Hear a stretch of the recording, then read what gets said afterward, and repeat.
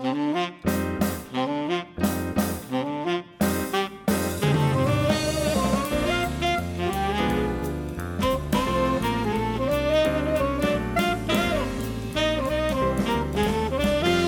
and welcome to episode 452 of Conversation Street, the Coronation Street podcast that's spoiler free with me, Gemma. Hello, and me, Michael. How are you doing, everybody? Hello. I just said hello. Why am I saying hello to the people that are listening? It's been polite. Go on. And probably maybe lots of people that are listening haven't had much social interaction this week. So I'm just pretending that we're back to normal. I'll tell you where's a good place to go if you want to socialise. What?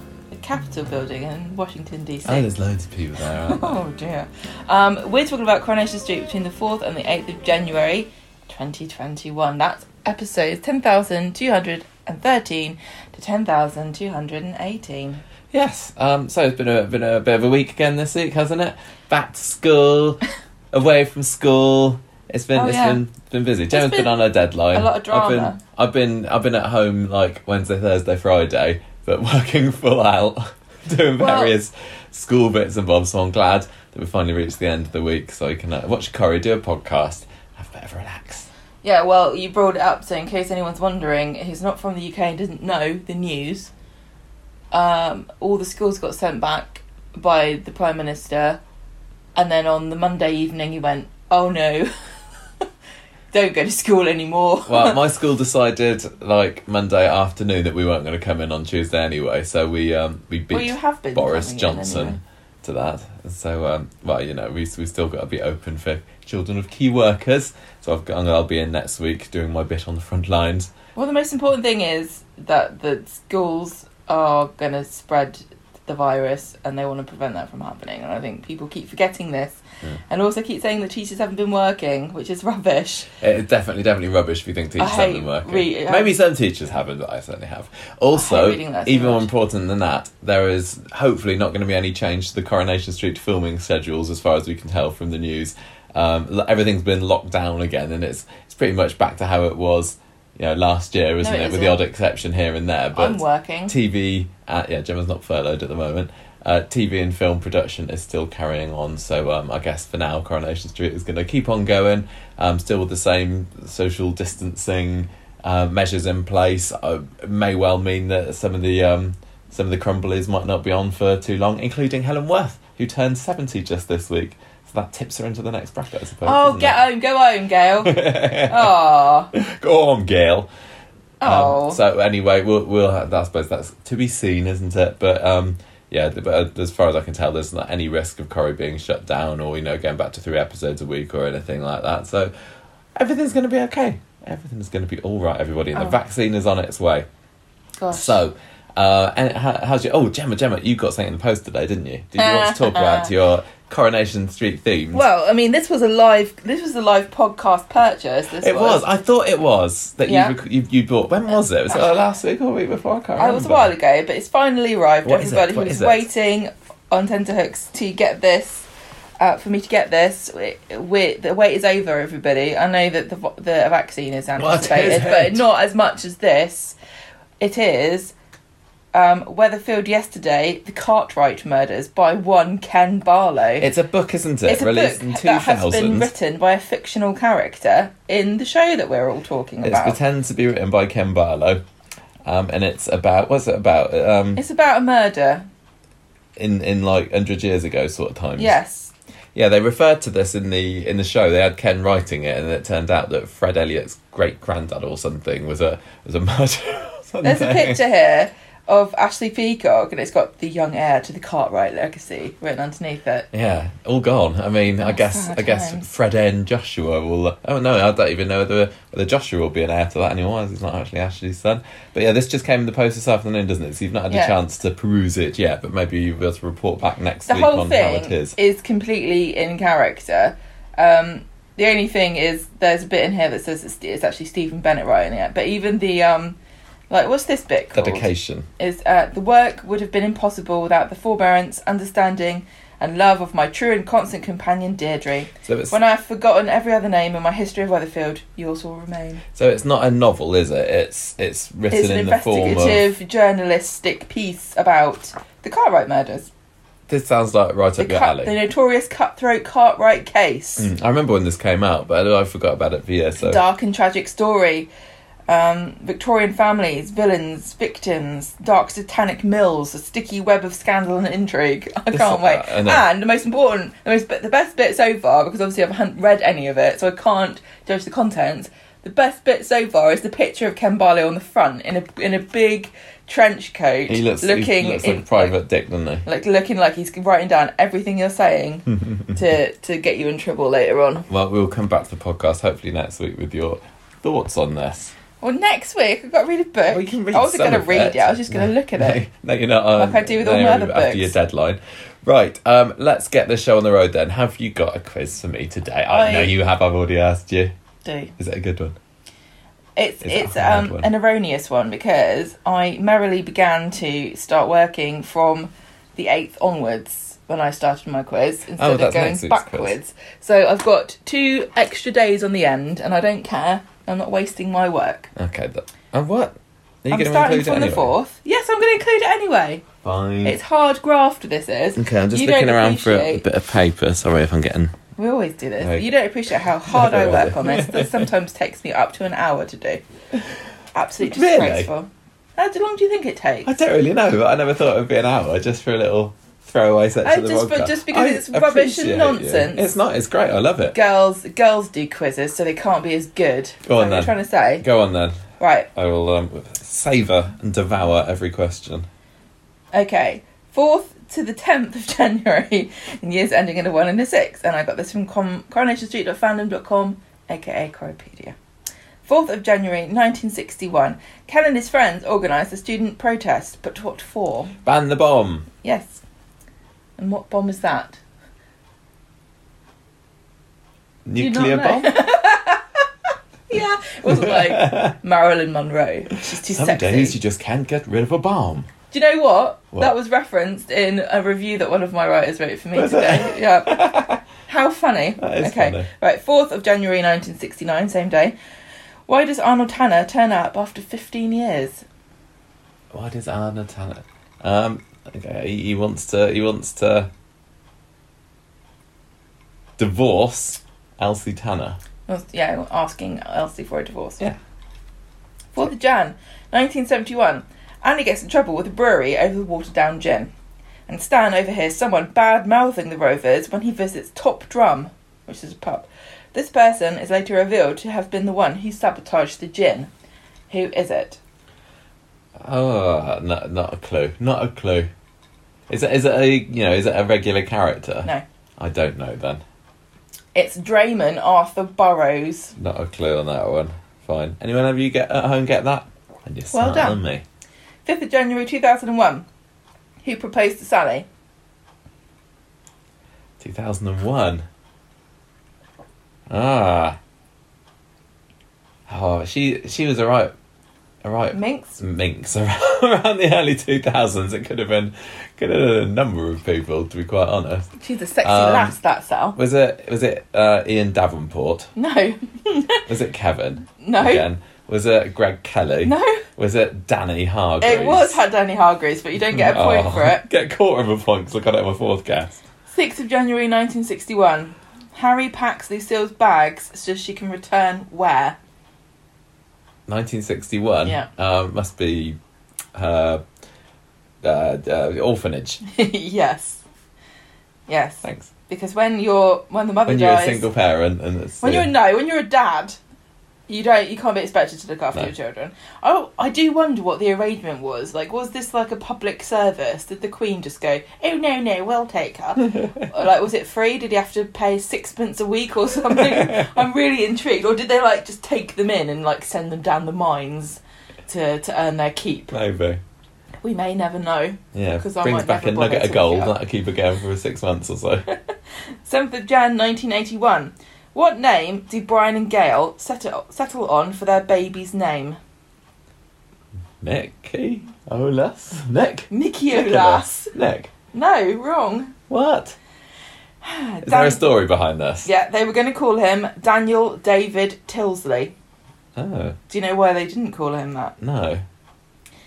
Because his initials were going to be DDT. Do you know what that means? No.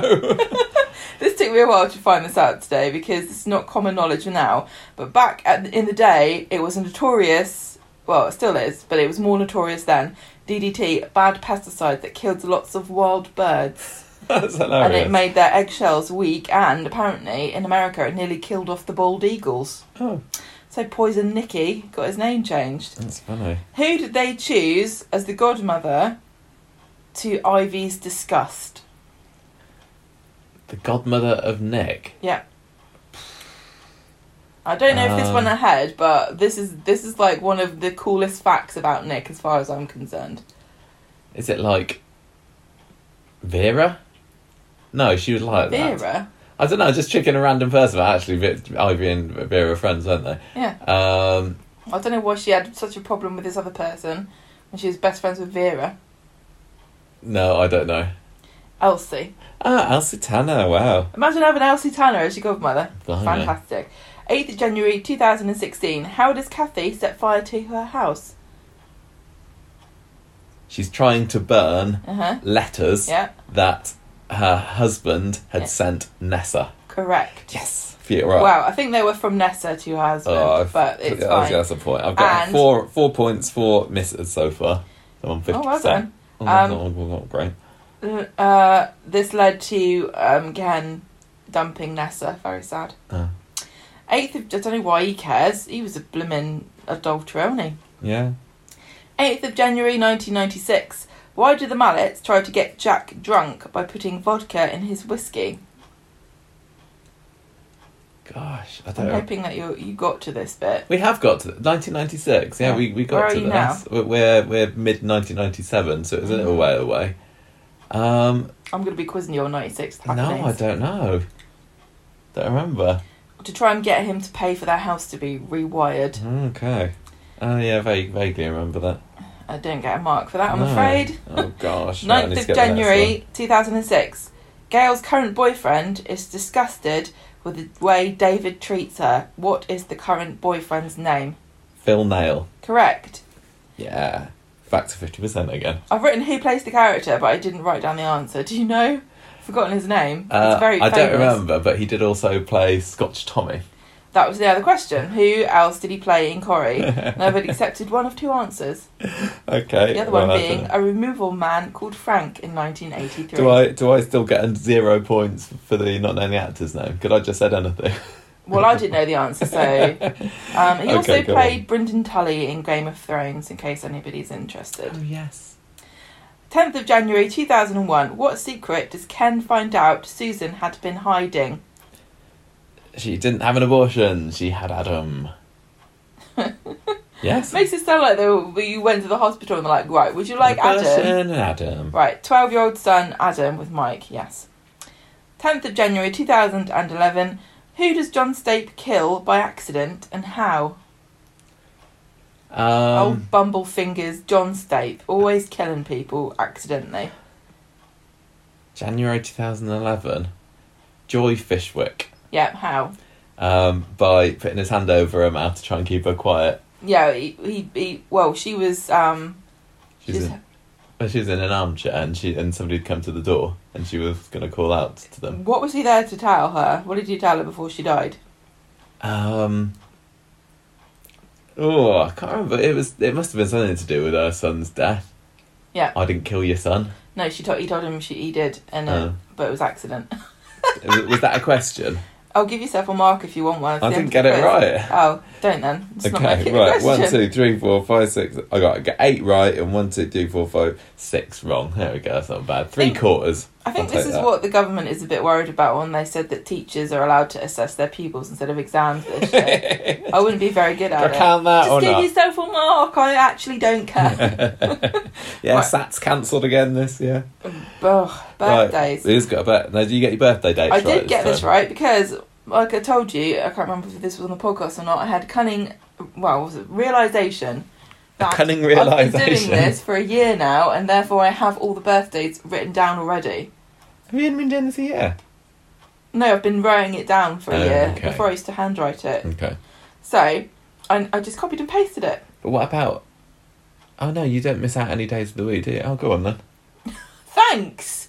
Does it meet your seal of approval? What have you got? Have you got like a document that's just literally everyone's... No, that would have been clever though, wouldn't it? What about if any characters or actors or whatever come in that... I know you're asking me this. I'll just check. Okay. You asked me this before. You're trying to catch me out. But the listeners Do you know need what? to know.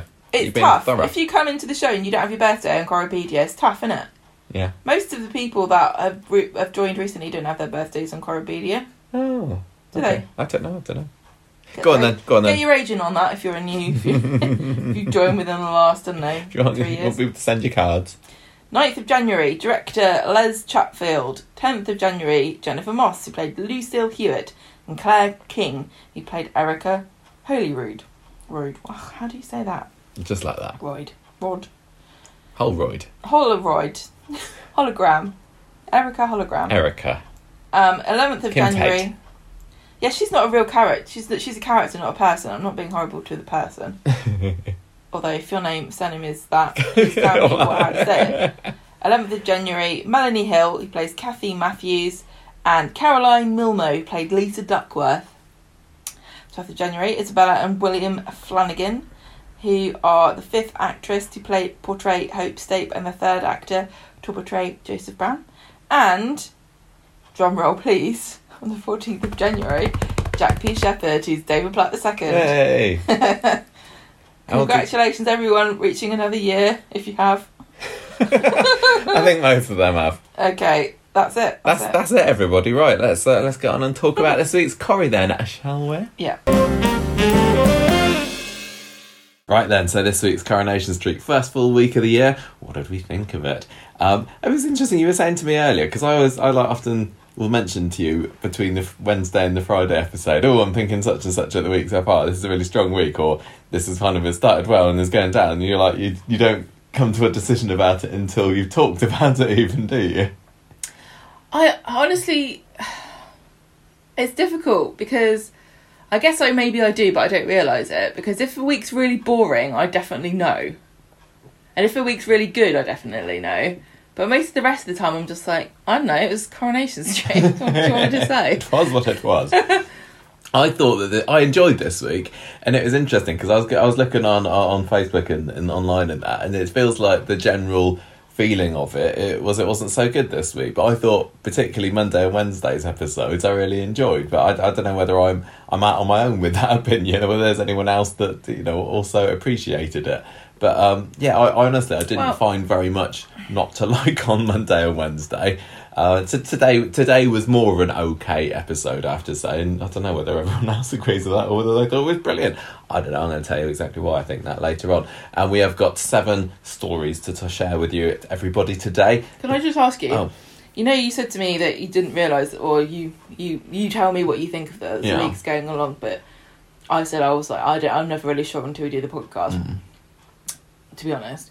Wasn't it a bit of a giveaway when every week you say, what's your score? And I'm like, I don't know, I'm not sure. I wonder whether it's to do with the fact that I do, a lot of the preparation for the podcast, and it's like, I know the podcast is going, I get my notes with it, and I need to prepare what I'm going to say in my head, not, subconsciously. What am I going to say in all aspects of the podcast this week? And you just go and fly by the seat of your pants, don't you? You're taking notes all week, and I'm not doing that. So it doesn't really... Yeah. I don't organise my thoughts. No, well, we'll find out, won't you? Sometimes I don't even know what's going on. Well, we'll say. So, 7 stories. The first one I've made this even more alliterative than it was. We have got Roy's rabble-rousers riot regarding Ray's race to raise the place.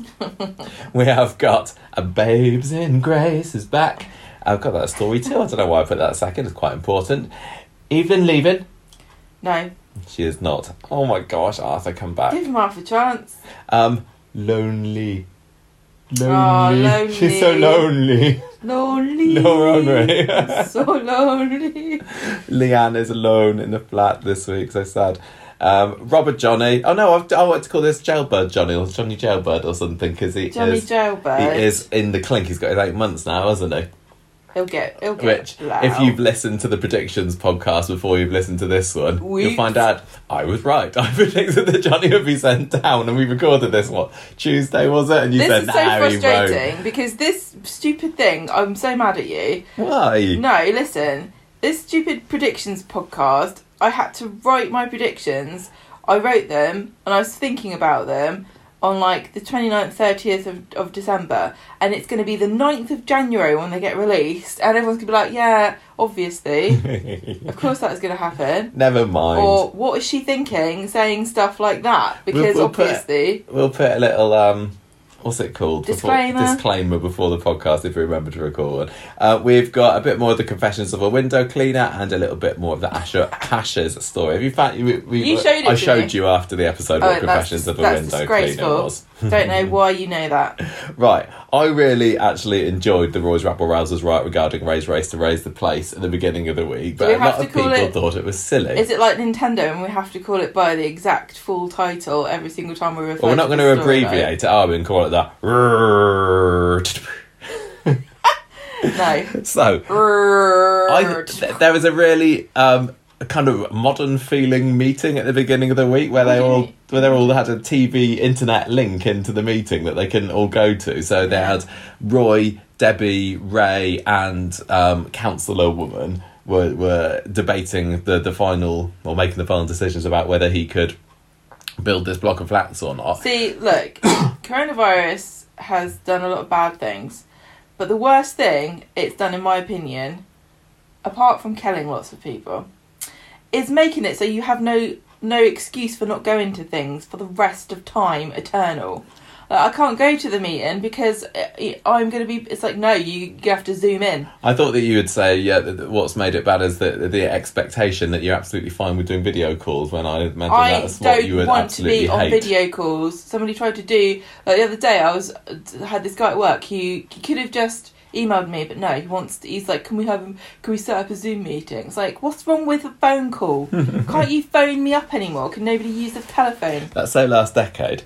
And then he just moaned about his company to me for an hour, which was quite fun. Anyway, so they've got this meeting going on where, and meanwhile, back in the street, we've got all the rabble rousers are getting the TV set up. Sally can't get the sound to work, and also we find out via Brian that Nuttall's Brewery is not a building of historic interest, it's so they can't get it listed. Floor. It doesn't mean anything. I thought there were some real funny bits on Monday's episode, and there was a bit towards the end of that scene where David kind of sneaks off when Sally's not looking, and the look on his face is quite amusing.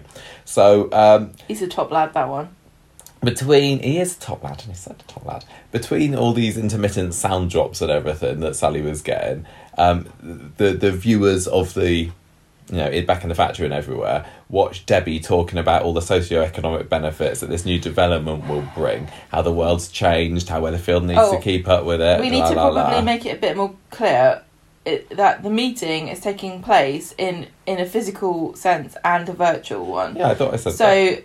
So Debbie and Ray and Roy and everyone are there, and everyone else is watching. Yeah. Are they allowed to say anything, or are they just spectating? They're on mute. And okay. So Debbie says her bit, and then it's Roy's turn, and he gives this big impassioned speech about increased traffic through Salford and Manchester. I always love it when they mention Salford and Manchester, and because it shows that Weatherfield isn't just in its own little bubble. And he talks about the pollution, how all the local community will be decimated and broken up by this new building. I don't know quite where that comes from, but he says it will tear the heart out of Weatherfield without any anaesthetic. Nice one. Nice. Just like in Indiana Jones. Yeah, basically. Next minute, they'll be expecting us to eat monkey brains. The thing is, still, I can't remember if anybody did anything good this week. It will become apparent as you continue to talk through the plot. It still feels to me a bit like everyone's being a bunch of NIMBYs about this. Do you know what I mean? Everyone apart from Debbie. She's the only one talking. Debbie's like, let's just destroy everything. Do you know what I mean? They said raise it to the ground. It was in the script this week, and I was like, yeah, raise. Yeah, Ray, woo, woo, woo, shout out. So Ray's mum's like, that's why I called him that. I'm so pleased. You can't understand how pleased I am. So I was quite surprised at how quickly they came to a decision about what they were going to do. What you know later? Well, when I was watching it, I was like, oh, next scene they're going to tell us what they've decided. It's the same with Johnny in the court this week. It's like, oh, we don't have to wait until Monday to find out the verdict. I was a bit suspicious when people make their minds up about things that are really important so fast. Yeah, mate, I wonder whether that woman whose son Johnny ran over and then Scott beat up is giving the judge a backhander to make him make his verdict quick. Well, why not? Look, I suggest, can I say, I think it would be a good way of getting a bit of a cash injection to our starved court system. Just let the judges have bribes. So anyway, the panel has made its decision, and yes, they are granting the planning permission, and the people watching on can't believe it. Who's Ray got in his pocket now, they say. Debbie is dead chuffed with herself. Meanwhile, a bit later, Roy gets back to Underworld and Sally Underworld? Underworld. Sally and Abby. Underworld! Oh my god, petition to change it to Wonderworld, please. Is that what they just make Wonder Bras? Well, yeah, I mean, wouldn't that be a great way of uplifting the girls? Of, like, stealing, like, the goodwill that Wonder Bra instills in your mind. Wonderland. Right, maybe. Mind you, there'll be so many disappointed kids on the doorstep every now and then, turn up with their parents. I thought this is Michael Jackson's place. You're thinking of Neverland. Oh, yeah. Never mind. Can you imagine getting a little thing go, take your kids on a trip to Wonderland, and you turn up and it's a bunch of cynical old buggers making bras and Sarah walking around with a clipboard and Toya doing God knows what. Better that than have Michael Jackson at the door going, come on in, children. Anyway, they're pleased with Roy. They're proud of him for trying so hard. And then Sally gets this frantic phone call from David and it's like, Ray's done what? Well, what it is that David has been served an eviction letter. He needs to leave his house in 2 weeks. They're actually going to knock the houses down, they say. And I'm sitting there watching going, yeah, but they're not, are they? I was enjoying... This is probably this week is the most I've enjoyed this plot, I have to say. It feels like it's exciting and it's building up to something. In the back of my head, I'm thinking, it's not building up to the thing that I'm getting excited about it building up towards. The thing is about it, it's so disappointing, really, because they can't have any tours going through. And I know that there are buildings that overlook the set, so it's more difficult to hide, but there are fewer people around in general, so there should be. This would be the perfect time to, like, surreptitiously just knock down half of the street. If it were ever possible to do it with minimum amount of people noticing, now is the perfect time. Yeah, I know, but anyway... Well, we know it doesn't happen because of Coronation Street doing their Race to the Rovers thing, which... is it a spoiler? No, not really, because they showed it themselves and everything there is intact and there's something on the street, which I won't say because it is a spoiler, that physically changed about the street. Oh, I wonder whether that's going to come into it. Which hasn't happened in the show yet, so therefore up until the point that happens, the street is still as it is and it can't, nothing's happened. Yeah. So anyway, they all go round to the Rovers. What best thing to do in a crisis, but all crowd into the pub. Emma also is there. She says she's got an eviction notice for the salon flat. This week we kind of start to hear all the other people that are living around and find out that they're getting turfed out as well. David thinks Ray must have known what was going to happen because these letters landed on his doormat pretty darn quick after the verdict was given. And Sally says, yeah, we're not going to take this lying down. So we have Abby and Debbie having a bit of a standoff with Debbie and Ray in the street. Debbie is still, on the attempted road to redemption here, where she's saying, "Oh, Kevin, you should have accepted my offer of help last week," and Kevin just stomps off. He's not having any of it. Kevin is the last person in the whole world to ever forgive anybody anything. He's such a grudge holder. I know he is. Such a grumpy git. Kev the crank. And then she also has a go at Ray later as well. He says that you got to stop winding people up on purpose, Ray. You're not making any friends here. He needs to listen to that, really, because he was only saying like a few months ago that the whole community is against me. Nobody comes around my bistro anymore. They all go off to speed dial. Well, you're making it worse for himself. But I think now I suppose the end is in sight for him. Yeah. He's like, I'm the villain of the piece. They have to be mean to everyone. It's in the script. He knows that as soon as he gets, these diggers or wrecking balls or anything in, then he's won. And it's like, so tantalisingly close to him. He doesn't care who he gets in the way. It must be fun. I mean, I've never had the upper hand over anybody I've disliked in my life. So I can only imagine how megalomaniacal, is that a word, I would get if I was in any position of power over anybody I dislike. This is a good thing. I shouldn't be allowed. But if I was, imagine how much pleasure you'd take over these people. You've just been a thorn in your side, and they are snobby and a bit, what's the word, exclusive, you know what I mean? They're very insular on Coronation Street. So... Yeah, that's what happens. They're all a bunch of inbreds, aren't they? They counted their toes. We also have a nice little scene with Abby and Tracy. We've seen so little of Tracy recently, but this was a nice little one where she can't be in it because she's only got one kidney. Yes. She says... Is it her who's got kidneys? She's only got one kidney. She's got a Moroccan kidney. And she's got a milk allergy. No, that's Amy. Oh, yeah. She says that somebody needs to stop him, and Tracy says... She's got the genes for a milk allergy, okay? Yes. That's just as bad. Tracy says that her mum were great in a crisis, and Abby says it's time we're all a bit more Deirdre, and I'm sure that when whoever it was wrote that line, they were like, oh, the fans are going to like this. Monday's episode was full of quotable moments, wasn't it? It really was. There was another bit that Sally said something, and I can't remember I don't know if you've written it down. Sally said a lot of things, I don't know. What do you remember what she said? No, it was something... Well, we'll see when we get there. Aren't we good, everybody? David shows Adam. Sally definitely said some lines, Michael. Everything... I think it was Monday's... Was it Monday's episode when... or maybe it was Wednesday's, I can't remember, when... Sally's talking on the phone to Tim about cooking his own tea or something. Oh, yeah. That was quite funny. Oh, we should have written him down. Oh, sorry. You've rubbish at taking notes. David goes to... Yeah, because it was in this scene, wasn't it? David goes over to Adams, over to the lawyer's office to show him his contract. Yes. Which he agreed when he signed the house over to Ray. Yes. And Adam's like, well, yeah, did you actually read it, David? It's like, oh, my wife... She was going bonkers. I had more to worry about. And it looks like that, there was... In the fine print, it says that Ray is perfectly entitled to kick him out as long as he provides him with alternative accommodation. Look, so I'm gonna not much you can do it, David. Hold my hand up here and say, like many people... I don't read most of the things I agree to. I know, but we're in the middle of selling our house at the moment, so hasn't this made you think twice? No, but that's the point I was just about to get to, where it's like, yeah, when I'm downloading an app and it's like we're gonna send vultures to your house to eat your corpse, I'd be like, yeah, whatever, I don't care. I just want to download Coronation Street Words with Friends or whatever it is. But when you come to like do something like this, you'd think you would read a little bit of it, wouldn't you? I know it's a bit boring, but you probably... I mean, I just signed up for an allotment. You better believe I read the agreement for that. Apparently, I've got to give 5 kilograms of potatoes to the Queen every year. So who knew that?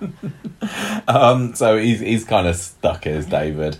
And he goes and tells Nicholas, and they argue over who gets Gail. Oh, this was brilliant. And then David's like, I'm gonna get her high. Yeah, it's like, I don't know why we're talking about this because it's gonna end up being me anyway. He's like, why are you the golden boy, Nick? So Nick then decides that maybe he better pull his finger out, goes to see Ray and says, that offer where what was it that where he said that you can have the factory and you'll find somewhere else for me to sew my wonder bras. You'll relocate me. Can we still do that? And Ray's like, no. No, of course we can't, you lunatic. Why would I? No, and then, limited time offer. Then we get the big twist of the episode, which we kind of saw coming, is that Ray does indeed have a lady in his pocket, and he takes her out and buys her a drink at his hotel later. Polly Pocket, that's what we call her. So it's the woman who made the decision earlier. So although that he wasn't able to bribe this other bloke from the planning permission last week, she's well up for bribes. And that's I know, what bribes is she getting though? Oh, I don't know. I don't want to know. What would your bribe? No, you'd have to pay extra for that. There's a little scene in the Rovers again later where Sally warns Brian, don't feel too safe because he's going to after the cabin next. And what is it that you said that he could... compulsory purchase order, yeah. CPO. Yeah, yes, I thought that was a robot like, of Star Wars. C-3PO. Where they just go, well, you can't just stay here. You can't just be the only one. Yeah. So it's possible that he could be told, sorry, you got to sling your hook, mate. This whole thing makes me really uncomfortable.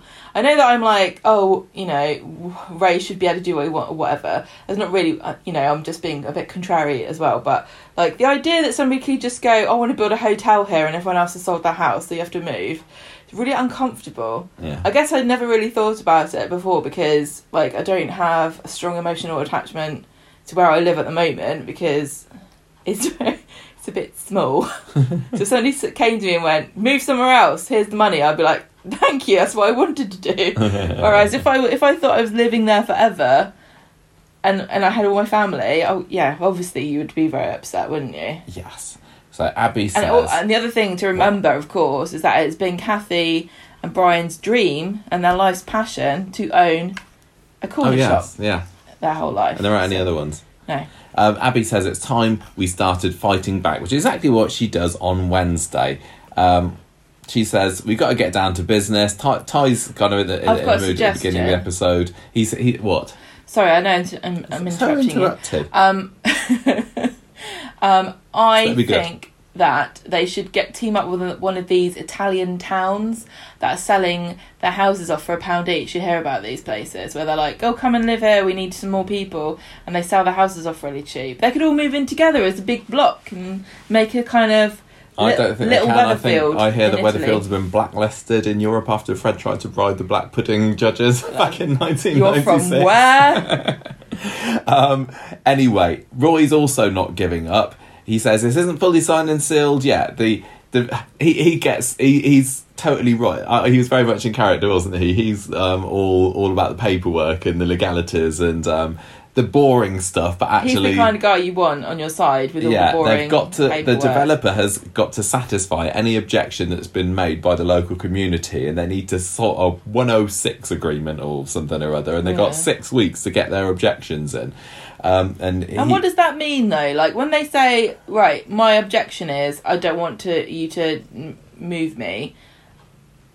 What they say then? They've got to meet your objection. I don't know. Satisfy your objection. I don't know. I've not looked go into on, this. please, just move anyway. I don't know, but they got 6 weeks. He thinks that they're fine, and Abby's like, "No, stuff 6 weeks. We need to get our word out there now. We need to tell the people," because I think she's realised that they only seem to have about 5-6 people who care out of the cast of 80 is on Coronation Street at the moment. It's just Rita showed her face for the 60th anniversary episode. She's like, actually, I'm going to keep one out of this. I mean, Leanne, we haven't. She was almost dead on sleeping pills after a week on her own. Rita, we haven't seen her for a month almost. I mean, last year she died from she's probably. Has anyone checked underneath Rita's Christmas tree this year? I mean, Jenny, she's got her own problems, hasn't she? They go in and they say, "Oh, she hasn't even unwrapped her presents, and there's a large woman-shaped one under a blanket here. I wonder what that is. She'd be sad she's missed this." I do think that out of this whole Jenny story, and I know we haven't got onto this yet, I really, really, really would appreciate some Rita scenes. I know it can't really happen at the moment, I assume. But it really feels like it's missing it, and Jenny is crying her little heart out, and she needs a kind of mum, doesn't she? Yeah. I think that would be. She was there for really, Rita. really Where's touching. Rita for her? Still working her way through her Christmas booze. She's sucking all the liqueurs out of the chocolate. Yeah. She's taken down the Christmas tree, and she found another stash underneath there. Lovely. Right, anyway, where do we get to? Abby's got her idea. There's another funny scene with Gail and Sally where Sally kind of inadvertently... Gail thinks she's homeless, isn't she? Yes. Gail's like, where am I going to live?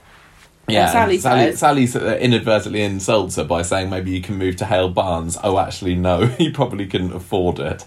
Which is quite fun. Didn't Sally look swish in her beret? Was it on Wednesday she had that? I couldn't cope with it because it was literally just sat on her head, wasn't it? Oh, would you I've never seen anybody wear a hat like that before. But you're supposed to it's supposed to go on the side, isn't it? I don't know. Ask the French. I don't speak to the French. They go and see Roy, and Roy says, right, we're going to have a discussion forum later. And then this is when Abby comes driving around the corner in a big car with a trailer on the back, signs everywhere. There's a mannequin with Ray's face on and a mask for some reason. And she is doing how did she get that? What? A mask of someone's face printed up so professionally. I don't know. Are we going to be able to buy this in the Coronation Street TM gift shop next year? I hope so. Do you think the production staff are saying to the writers, you've got to keep Ray in the show for at least 12 months. We've bought 45,000 Ray masks from China and we've got to sell them, and no one's going to buy them if he's not even in the show. We've still got 30,000 Tony Gordon masks, and that's back from 10 years ago. Can somebody stop being haunted by him, please? So she's having this protest, and her plan is to drive through the street. I don't know whether they're going to go anywhere other than the street.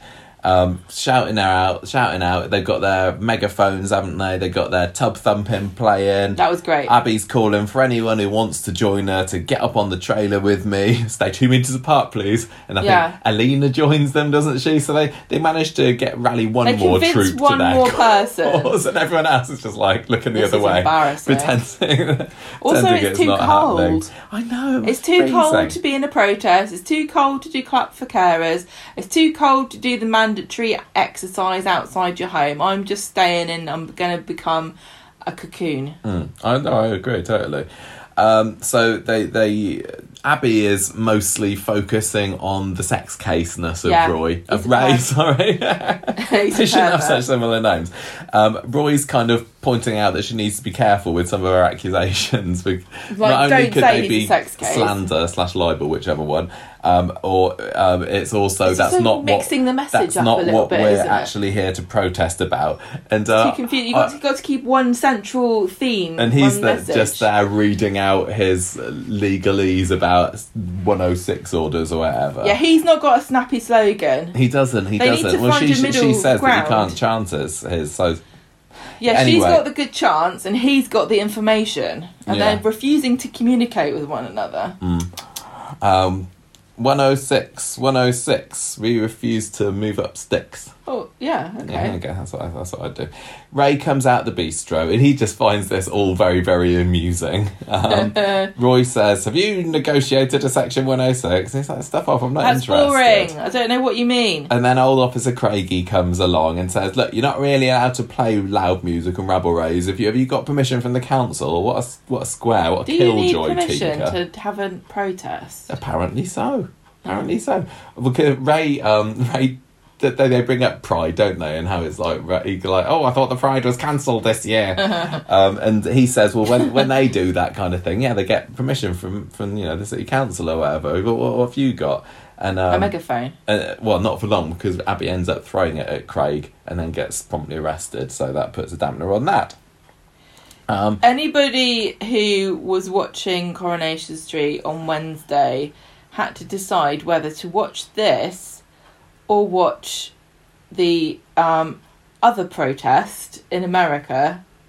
Yeah, that was going on at the same time. That made this one look a bit, English, a bit minor, a bit English. Yeah. Bunch of people going, "You're a sex gaze! Don't demolish my house! I'm going to throw a megaphone at the policeman." And meanwhile, in America, they're like, treason! Let's bring down the Capitol building and tie up all the senators. Yeah, I didn't really compare. That's probably why you don't remember. You had that. I was very. Gemma absorbed. was watching that at the same time as watching Coronation Street. You had that on mute, didn't you? It was history happening in front of my face, I know. and all Abby was doing was throwing a megaphone at Craig. And she gets let off 2 scenes later. We didn't even see her in the police station. I can't believe she got let off because she must have form for attacking policemen. Oh yeah, I'm sure she must do. But anyway, how come bloody poor Johnny gets put in prison for 8 months and she's like, yeah, Craig. She goes over to see Roy, who's proper narked at her for going OTT and going after Ray for being a sex case rather than going through the proper channels. Yeah. Meanwhile, David goes back home and finds that somebody's changed the locks, so he knows exactly who's behind this. He goes round to the bistro and accuses Ray of doing it. Yeah, and causing trouble. And you say, you're not allowed to do this. Well, no, and he's like, oh, sorry, let me just check on the computer. Oh, yeah, it says that they're supposed to come here in 2 weeks to do that. Oh, they must have done it early. Oh, I'm so sorry, Mr. Platt. And he's like, oh. Well, he's just basically saying, I can do what I like with your house. He does. He finds it hilarious. And he's like, oh, while you're here, Tim, the Hale Barnes move has been delayed. Suddenly goes back to how he was when he first came into the room. He said, due to monetary problems or whatever, we're going to delay it up to 24 months. Yeah. And tough, because you sold your house to me, so you've got to move now. This is exactly what happened to Audrey and Alf when who bought Liz McDonald and Jim the McDonald's bought their house. I'm like, 11. this seems to this happens in Coronation Street more than it should do, because I don't actually know in real life that you can ever get yourself in a situation where you're literally homeless because you sold your house but you can't move in somewhere else. I hope not. I bloody hope not as well. It is quite pertinent to us at the moment, isn't it? It's worrying me. Well, Ray's obviously just done it to, just to remind David who's in charge. Just for bleeps and giggles, basically. And I love bleeps he and ends giggles. up going into his office and slamming the door into his face. It's like, I'm loving Ray at the moment. I know. He's a sex case. You can't like him. So at the end of the episode, Sally and Tim and Abby are talking about how awful Ray is and what are we going to do? Won't somebody step up to the plate? What can anybody save us? What can anybody do and against Faye's Ray? there looking like, ooh. If only somebody had some evidence dirt on against him. And then that doesn't even come into it on Friday, does it? Friday's episode's just about, well, it's nothing really, is it? Him and Abby talk about, David and Abby talk about the fact that Ray's probably bribing someone. Dev says, no, he's just schmoozing. David, I loved it when Dev was like that. And then David goes to see this alternate accommodation that Ray's offered him, and it turns out that it's somewhere around by the Dog and Gun, and it's a massive dive. And Shona's like, I ain't going there, I'm going to get my head kicked in. And having been to the real Dog and Gun a couple of times, I can confirm her concerns. Totally would. Totally correct. So anyway, David goes to see Ray at the end of the episode. He says, I'm not having that house, and Ray says, well, it's tough, and I'm not blackmailing anyone, and if you don't leave, then things could get nasty for you. Well, David says, I reckon you are, because you blackmailed me, so I'm basically like, you haven't heard the last of this. Yeah, basically.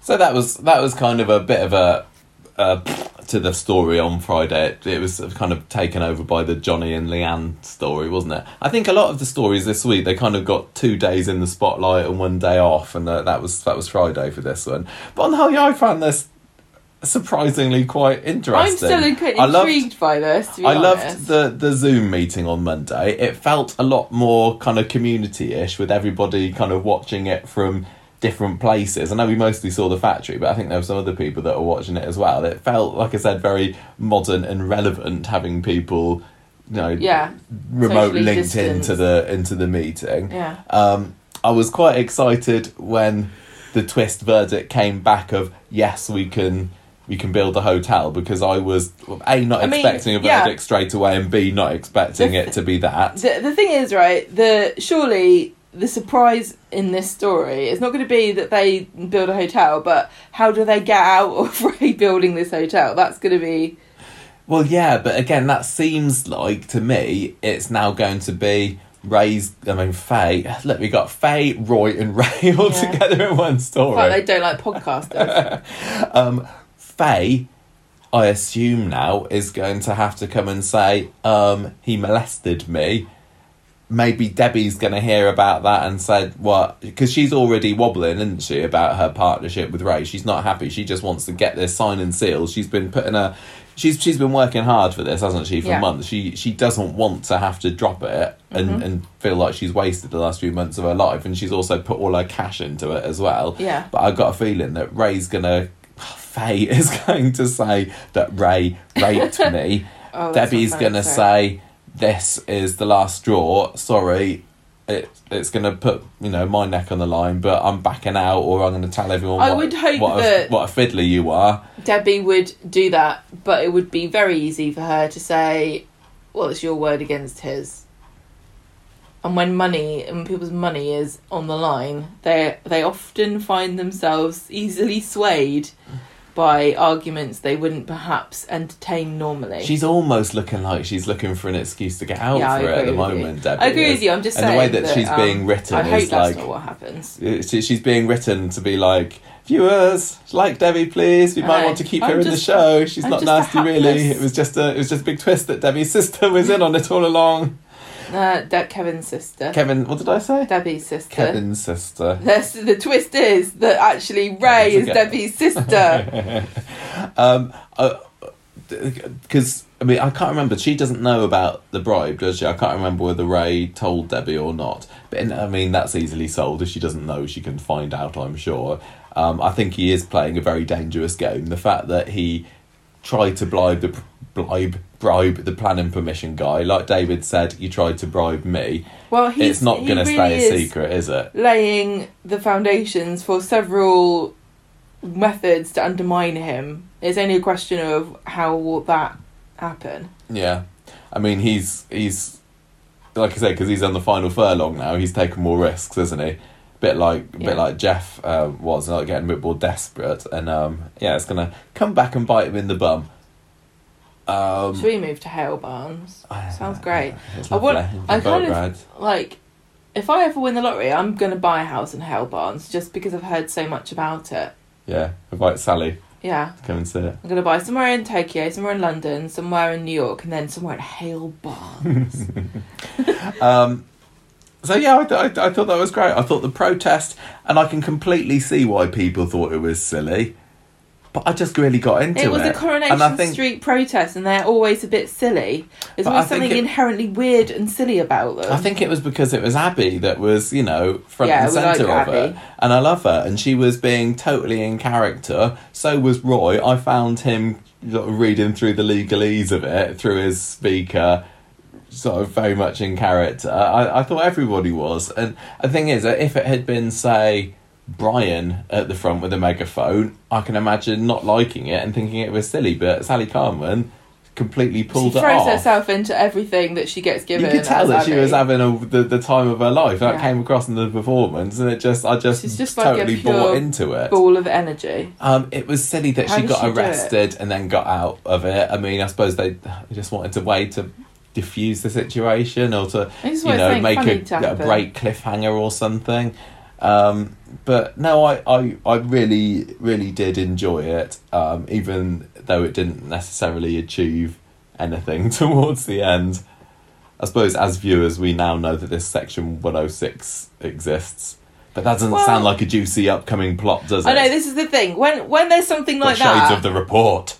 Yeah, when something like that is on the table, you kind of just can imagine that there's no way that the end of the story is going to be some kind of anonymous, like, grey-haired, besuited man turns up and says, you can't do this because Section 5 of the 106 order says that you can't blah, blah, blah, and actually this building is going to be blocking out daylight to 3 properties on Inkerman Street, and they have right to daylight through their window according to Section 5. It's not going to be any of that, is it? The 1986 Window Act, as ratified by the Parliament. So unfortunately, you're going to have to not do it. And Ray will go, oh bugger, the Window Act again. Do you think that Roy was right to tell Abby off? Yeah. Because she was not focused on what they were trying to do. She did have a bit of a personal vendetta. Yeah, she's only really in this because she doesn't like Ray. I can imagine her not giving a toss, honestly, about most of it. It's because it's to do, obviously to do with the garage and Kevin and everything. But really, the only reason she's so enthusiastic about it is because she hates Ray. She was only getting out with him for 5 minutes, honestly. It's not like he completely ruined her life. She could blow up his car. She's really mad at him. Yeah. Didn't she? I mean, he had her over the barrel because of that, doesn't she? So the thing is about it is that they're not objecting to Ray as a person. They're objecting to him and his plans to really develop the property. And even if everybody were to agree, yes, Ray is a sex case, that doesn't get them anything or anywhere. Yeah. So Roy's as Roy's Roy right. was saying, he's totally right, but he's such a party pooper, isn't he? I know. Right, before we move on to the next Don't come story, to I me have with got a your couple of logic. things that I wanted to point out, some other things that I enjoyed about this. One, Emma's Spanish lessons. Totally unnecessary, but brilliant. Love the fact she's like, my uncle lives in Spain, I'm going to live with him. Uncle Andy. And she thinks she can learn Spanish off her phone from that angry owl on Duolingo. She's going to be intimidated by him in a few weeks' time when he starts lecturing her for not opening her That up was every such day. a masterstroke to put that into the plot. It was, as I say, completely not needed, but that was... I mean, I've been moaning recently about Emma being just, having misery upon misery piled upon her, and that little moment there, it was quite sketchy, wasn't it? As in sketch showy. Yeah. And that's what I love about her. And you could see it coming as well, because she was standing behind the bar while some of the characters in the front were talking about it, and she was just there on her phone, kind of looking at it, and the acting was like...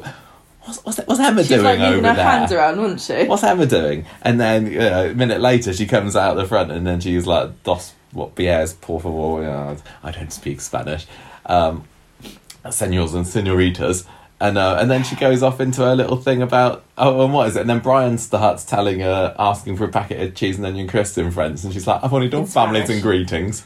Spanish, yes. Spanish. I don't even know what the language is.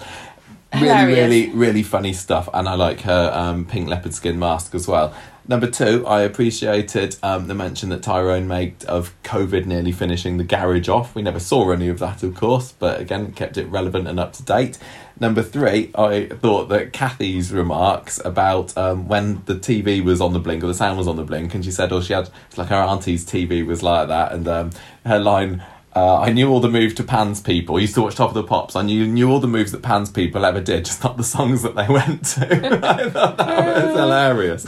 So really, really great script. So many quotable lines on Monday. I don't know how famous Pan's people are. They were the dancers, weren't they, on Top of the Pops? Top of the Pops, before they had music videos. In the UK, they'd have this dance troupe called Pan's Peoples that came and just did dances to all the songs. Yeah.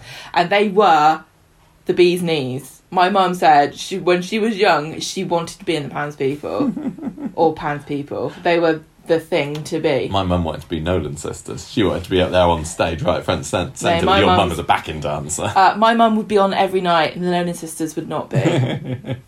Right, Gemma, A Babes in Grace. Oh yeah. Tell me, See, I thought this was really interesting. I thought it was as well. This is kicking off to be a plot for the Baileys for. I know. And this is probably the first time anyone's ever got pregnant on Coronation Street, and I've gone, oh, interesting. Now what's going to happen? Exactly. Whereas normally it's like, Yeah, I'm just thrilled that this is a stories and there's not a snifter of issue about it. The issue is the baby is going to come, and Aggie is not happy. It's the fact that the issue is solo parenting, maybe, I don't know, but this is a soapy drama story, and I love it. And it's about Michael, who's my favourite Bailey. Aggie's been great this week. Grace, yeah, oh God, but what's been happening, my dear? So, I'm your dear. You are my dear. On Monday, Grace has been released from prison. How lovely. She goes straight to number 3, and it's obvious that nobody there realises that she and Michael have been talking, or that she's expecting a child. And so Grace says that his parents need to know the truth, and he's like, I don't even know if it's my baby, we should have a paternity test. And she's like, yes, let's have a paternity test. See, all the way through, I never really doubted that this was his baby. No, I don't think I did as well. I really maybe hope... at the beginning I thought maybe not, but from the scenes that we had before Christmas, I was not really in any doubt. I really, really hope that Grace is now going to be rehabilitated into a character that is not going to be a loony liar, because I don't want that to happen. No, I don't either. I think it would be far more interesting to explore the dynamic between her and Aggie than to have like, ooh, you can never know what Grace is saying, as if it's the truth or not. Yeah, Grace was coming across as quite reasonable for a lot of this week, I think, and Aggie was being the mother-in-law from hell. I really don't want to make excuses for somebody who's like been lying for so long, but I can almost imagine how she got herself in a situation where she's like, I can't not say like, how am I supposed to get out of this? The only way is to carry on lying. Anyway, so she's like, yeah, let's do this. So they go to clinic. Yeah, and it turns out it's going to cost 900 quid. And she's like, I've done a lot of thinking in prison. I want to apologise and tell you blah, blah, blah. But then James comes home, so she has to run away quickly. Then they go to the clinic, and he's like, I want to know now. I don't care even if it's more than £900. I need to know, no matter what the cost. Yeah, they get their fast track results, don't they? Well, it doesn't come until Wednesday, but if I was Grace, this would be a warning bell to me, because he's wasting money unnecessarily. £900, £1,000 to find out quickly, when you know it's definitely his baby. I'd be like, you're just going to have to trust me, save that money, because you're going to be needing to spend money on a pram. No, she's just desperate to keep hold of him. I think if she realises that the sooner he knows, the sooner he'll say, yeah. I understand, but really, if she had said to him, like, I know she's being a better person than I would be, because I'd be like, well, I'm not letting you spend extra money on this, because I know it's the truth, and you can come crawling back to me when you find out that what I'm saying is true, and it didn't cost you 900 quid to find out.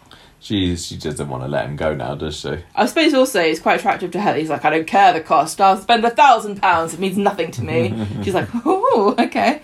Anyway, also he's been selling all the cosmetics down the posh gym. Oh yeah, the Yummy Mummies. So he's rolling flush. in it.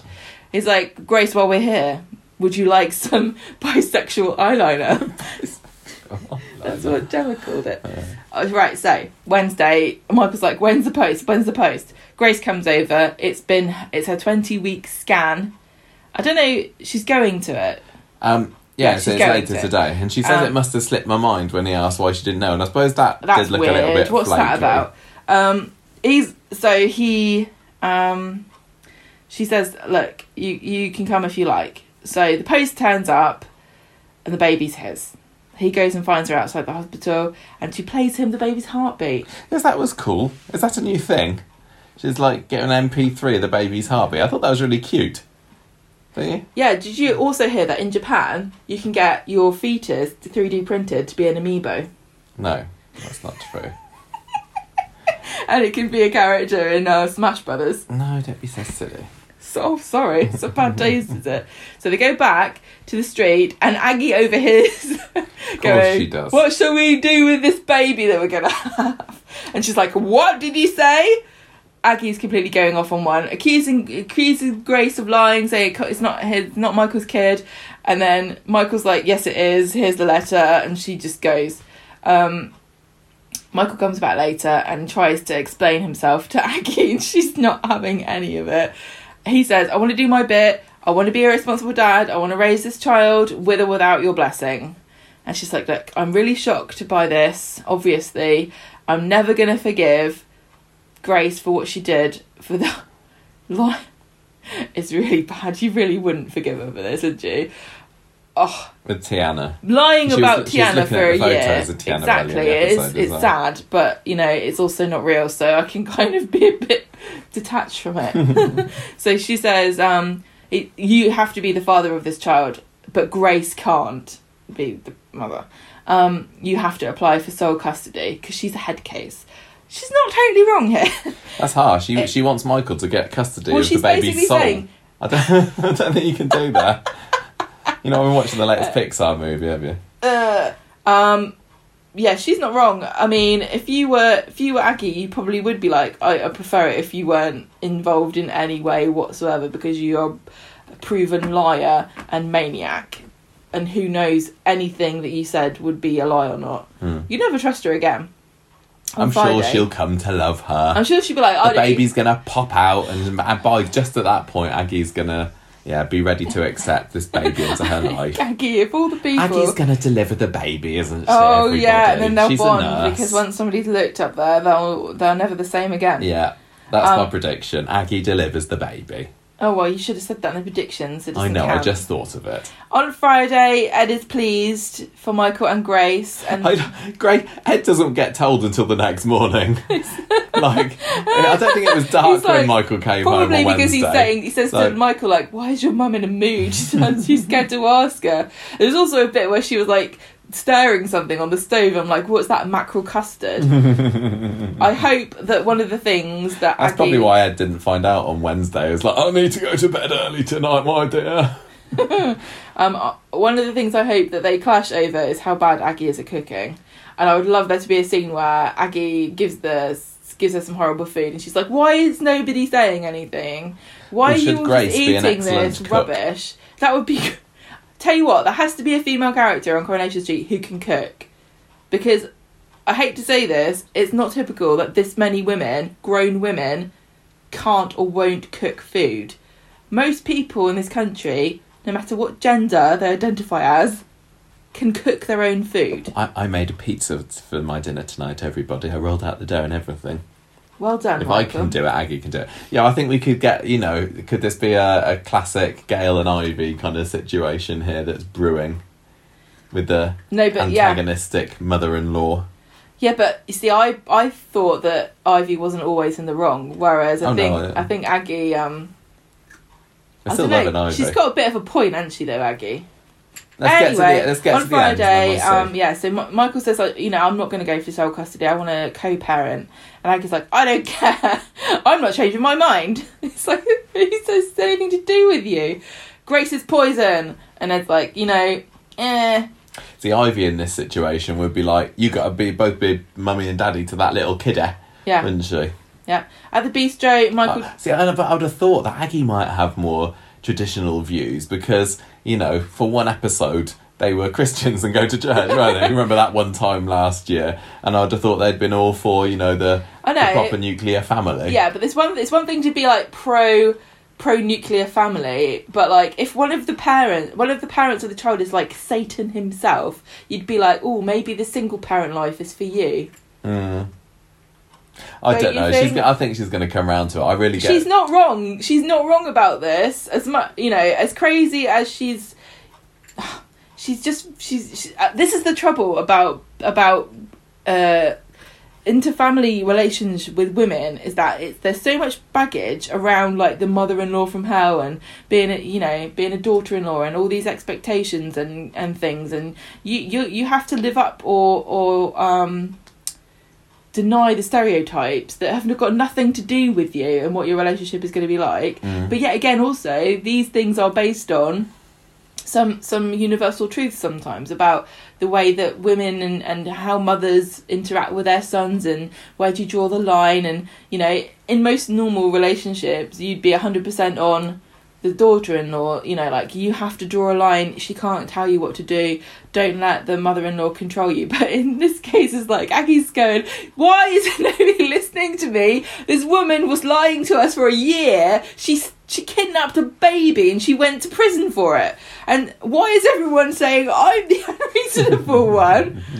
Just because I cook strange food. No, I do. I have felt sorry for Aggie. I'm really conflicted. This is what I really like about this. I can see this being fascinating because they both have a point. Yeah. And conflict where two characters are locked in a disagreement and that neither of them are really necessarily wrong. They just have different perspectives. Yeah, I like the bit, way more interesting. I like the bit later in the episode where Aggie's saying, look, Michael's my baby. I know he's grown up now. Well, he's 28, 29 or so now. He hasn't left home yet, so he's still my baby. They're always your baby. I'm going to worry about him. So Michael says to Grace, I want to co-parent. She's delighted. Her face, she was so sweet. She was really sweet and vulnerable all this week, was Grace, wasn't she? Because she was, she's been a bit cowed by the experience and it all went out of hand, and now she's on the back foot and she needs something from them. And she's also really happy because I guess she wanted to be a mum. Yeah. And, with Michael. Yeah, and so everything's kind of coming true, but it's tainted by the stuff that she's done, and she can't undo it. She can only try to go forward. So she says, I want me and Aggie to start off on the right foot. I want to have it out with her, and I want everything to be okay. And when she said this, I was like, you are crazy. Why would... No way, Aggie's not going to forgive you. So Grace and Michael go to number 3 and they're like, can you be nice to us? And Aggie's like, nope, I don't trust you as far as I can throw you, which you shouldn't do to pregnant women. It's alright, she's only 20 weeks. Grace says, please give me a chance to prove myself, and she's like, fine. I don't believe that Aggie's given her honestly, she's not going to give her a best shake. She is not. She kind of has to say that, doesn't she? Yeah, of course she does. Because Michael's she's going to be looking out for every little mistake that Grace makes. Eyes peeled. Everything she does. Let's watch everything she does. It's not, and it's like, let's just make this clear. Aggie would be a nightmare anyway if she was your mother-in-law. Mm.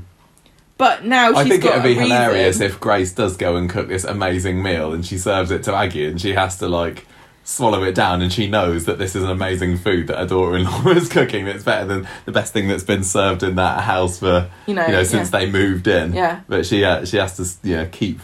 She's like antagonistic. This cake is nice, but what I normally do is a Marmite glaze. No, I think mileage may vary with this story, and then if you're not invested in the Baileys, or if you're not willing to give the Baileys a shot, or if perfectly understandably you said, stuff the Baileys, they've not done anything for the past 2 years, I've not built up an investment in them, I can see you fast forwarding through these scenes, but they're some of my favourite stuff in the week. I think even if you didn't like the Baileys, this is, like, to me, feels like a bit of a new chapter. Yeah, it is, isn't it? It is. I love how they've got Aggie like this. I think it's quite funny how Ed's just like... Whatever. He's like totally on the fence. I want to support Michael, but I also want to support Grace, and I also want to support Aggie. So, ooh.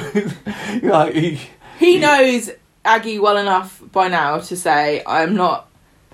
Yeah, I think he's saying he supports Aggie because he doesn't want to get the wrath of Aggie later on, but really he's supporting Michael, and he thinks that it is probably right that these two parents look after the baby, because it really is, like, the whole thing about Tiana is going to have to become like a fever dream that we all had as like a shared hallucination, because she, anyone would be correct to say this is a poisonous person who lied and hurt everybody, not just the Baileys, but the parents of Tiana and Tiana herself. From a spectator standpoint, though, I can see how, like you said earlier, she just got caught up in this lie. I know, I don't want to make excuses, but we do this for characters we like, and I wouldn't say I necessarily completely like Grace, but it was one of these things where you're like, oh, it's just one of those misunderstandings that got out of hand. And it did have a really great twist when it was revealed last year. Award-winning I've got an awful lot of I give the story a heck of a lot of leeway because of how much I love that twist and it was revealed. And also, it doesn't really hurt that I think that Aggie and Michael are two of the most well-regarded Baileys. I would say so. I mean, we personally really like Michael, and I like Aggie too. I like all of them. James we haven't mentioned James this part. What does James think about what... I think we all know what James thinks about this, I hope it's a boy, I can teach him football. Yeah, keep him out of it. Send him to London. Yeah. The only other thing I was wondering about this was I wonder if there's going to be any financial consequences coming out of the fact that he paid extra for these fast track results, particularly because he's doing all this, pyramid scheme, Avon calling or anything. Well, they seem to make a big thing about how much more it was going to be. A bit flippant about this, but I genuinely think, and I understand, I've had to wait for test results for things, not for being pregnant, but for medical things. And I would have wanted to pay money to find out faster, yes. But it's not a clever thing to do when you're about to have a baby. To spend $1,000. Yeah. I know what you mean. I mean, I'd pay more when I go to the chemist to get my prescription quicker. Do you? No, I said I would want to. I was going to say. But I don't want to wait 10 minutes. The pill box is just behind you over there. Turn around and get it off the shelf. Listen, before anybody says anything, I understand it's more complicated than that. My friend is a pharmacist. But you got to admit, it's kind of annoying. It's very annoying. Anyway, good stuff. I'm interested to see more Grace, because last year she felt like she was a character that was not going anywhere. It really feels like this is the start is she of a permanent? New for her. I don't know. Staff member then. She's like Debbie, like Elaine. I don't think she's a regular, as it were. I hope she turns into one. I mean, we often say on the podcast, because we looked into it, and I don't know, we haven't done it recently, but if you look at all the pregnancies that ever happen, there's a 50% chance in the show that the baby will be born. I'm not anticipating tragedy. I'm not. No, I'm not. I hope that. I think they would be really stupid to do that because there's so much potential here, and we really don't need to see Michael upset again. Gemma, am I hearing you right? Potential for a baby and pregnancy. I said this to you. I said this right at the beginning. This is probably literally the first time I've ever heard a character on Coronation Street is pregnant and gone, ooh, this could be good. Did we have it? I don't know what we thought when Leanne got pregnant with Ollie and the baby was secretly Steve. Because I remember that was quite an exciting reveal when Steve said that Ollie was his. Yeah, but once that happened, it was like, So kill him off.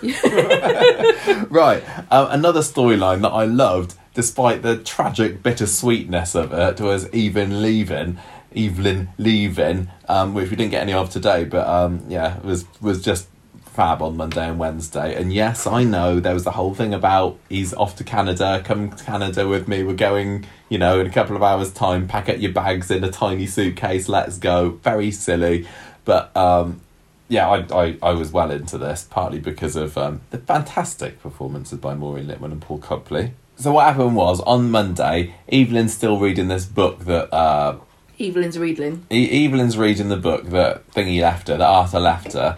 And when Dev's asking her about it, she's getting all knocked off and evasive and everything because she's trying to hide the fact that she's quite enjoying this present that was given to her by this boyfriend. Yeah, who's been lying to her all this year. Yeah, oh well, so she thinks. So she goes into the cafe later, and then when Arthur pops in, she tries to make a hasty exit, and he managed to get her talking for a little bit, but when he sees that she's uncomfortable with him being there, he leaves, and she's looking regretful because she really does want to talk with him. She sees him coming out of the florist with flowers later and says, great. I don't want any soppy romantic gestures. She thinks that she's bought those for him, doesn't she?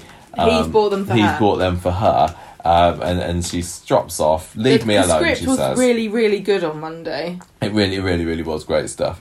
And then Evelyn's in the Rovers later. George comes in. This is when they're in the middle of talking about Dev's cactuses that he's got in the garden in his bathroom, doesn't he? And Abby's scratching her and a scratch post. And they talk about having a droopy cactus and feeling a small prick when you go in. It was really silly, but the delivery was brilliant. And then George comes in and he thinks that he's been called a small prick, I think, but he's clearly he's being quite dismissive of Evelyn, and it turns out that the reason that Arthur was getting his flowers on earlier on was because he's burying his wife today and he doesn't have anyone to hold his hand. Shocker. I think probably the confusing part was that he was walking around with a bouquet, and generally you would give a wreath.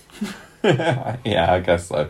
Well, I didn't see this coming. Would have been a bit of a giveaway. I knew if he had a wreath in his hand. It seems like it was, inevitable that the wife would die at some point. But I was quite surprised when it happened so soon. Evelyn goes back to the cafe and asks Roy if he knew about Beryl dying. And he's like, he did, but he didn't think it was his place to tell her. But now he says, look, you need to go to Arthur. He needs you. So she arranges to meet Arthur later. He comes round to her house after the funeral. And a more great script where she's talking about the wake being the best bit and everything. She goes off. Didn't she do like a little mini wake for him? Didn't she have food on the table? She does. She's got some little sandwiches and pork pies and things. She goes off to Dev's to go and get some things. So they've got all that and they settle down together. He loves that she's got this book. What was it called? Age of Innocence. Age of Innocence. And he kind of reads the blurb, and it seems to mirror the situation that they're in, basically, about That's why I was so surprised when she was surprised when he said, well, let's go to Canada, because if she'd read to the end of the book, that's exactly how it ends. Is it? No, I don't know. He drops the bombshell on her. I'm blowing this popsicle stand. I'm off to Canada. I tell you what, isn't it convenient that his wife's dead then? I mean, I don't imagine that this was he must have had this booked for ages, and he maybe went in there with a pillow. Surely you can't emigrate just like this. You got to plan weeks in advance. Surely. You just phone up. What's it? Is it Justin Trudeau? And they go, my wife's died. Can I come back? And they're like, yeah, sure. Why not? You can, guy. come back in. That's what sorry. just intrusion. Arthur! Diogo! We'd love to have you. Why don't you bring that Maureen Lipman with you? She's fabulous.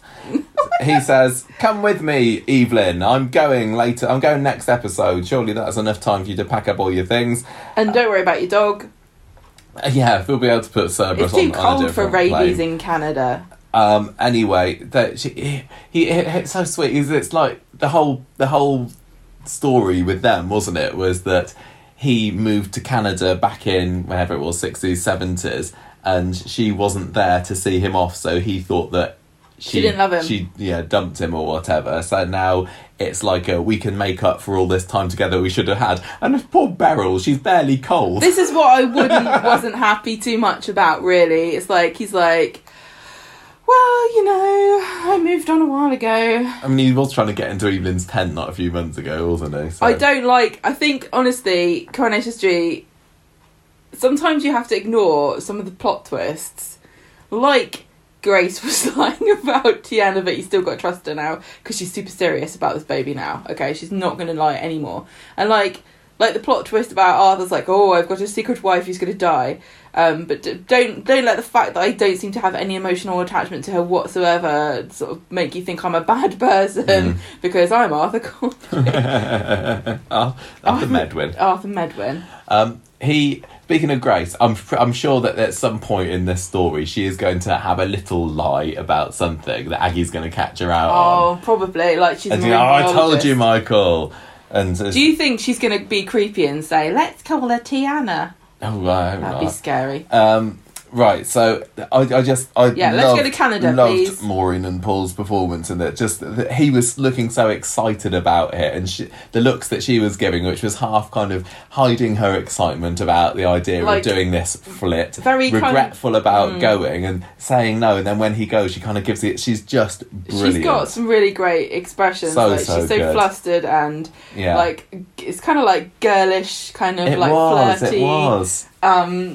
Not sure of her stuff, like an ingenue. And I was watching it going, I love this, but I hate it because I did not know that this was going to happen. And I wanted Evelyn and Arthur to get together and be a proper couple. And when Arthur, back? I don't know. And when Arthur came back, when was it? It was only last week. I thought, brilliant. I thought we'd seen the last of Arthur, but now he's come back and they're on to stage 2 of their relationship. And it's like, no, you pulled it away from me. Why? Just I was warming up to it again. Well, come on, tell me what happens the next day. Well, what happened, Gemma, was this.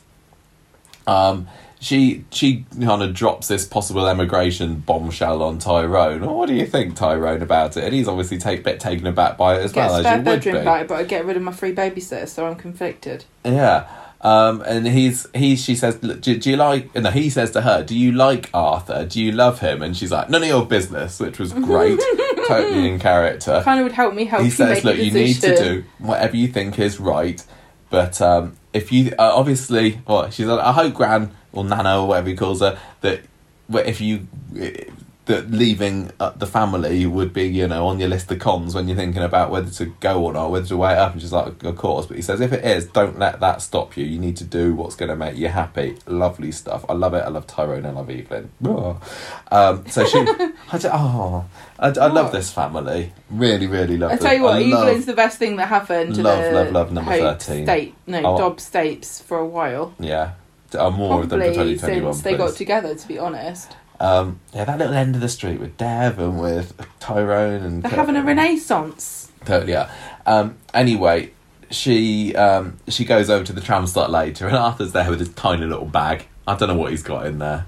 Well, I hope he hasn't maple syrup. Why would you take that to Canada? Yeah. And hopefully he's got his thermals on because they're probably under about 10 feet of snow at the moment, aren't they? Wonder what bit of Canada he's going to. Don't want to alienate French Canada. She's like, where are you? I'll come with you. Great, we're going to go to Quebec. Okay, change my mind. He looks so happy to see her coming out to him, but then he's like, oh, you haven't got your luggage with you, have you? And she's really sorry, but she says, like, I'm going to buy it there. He says, can't, it just wouldn't work.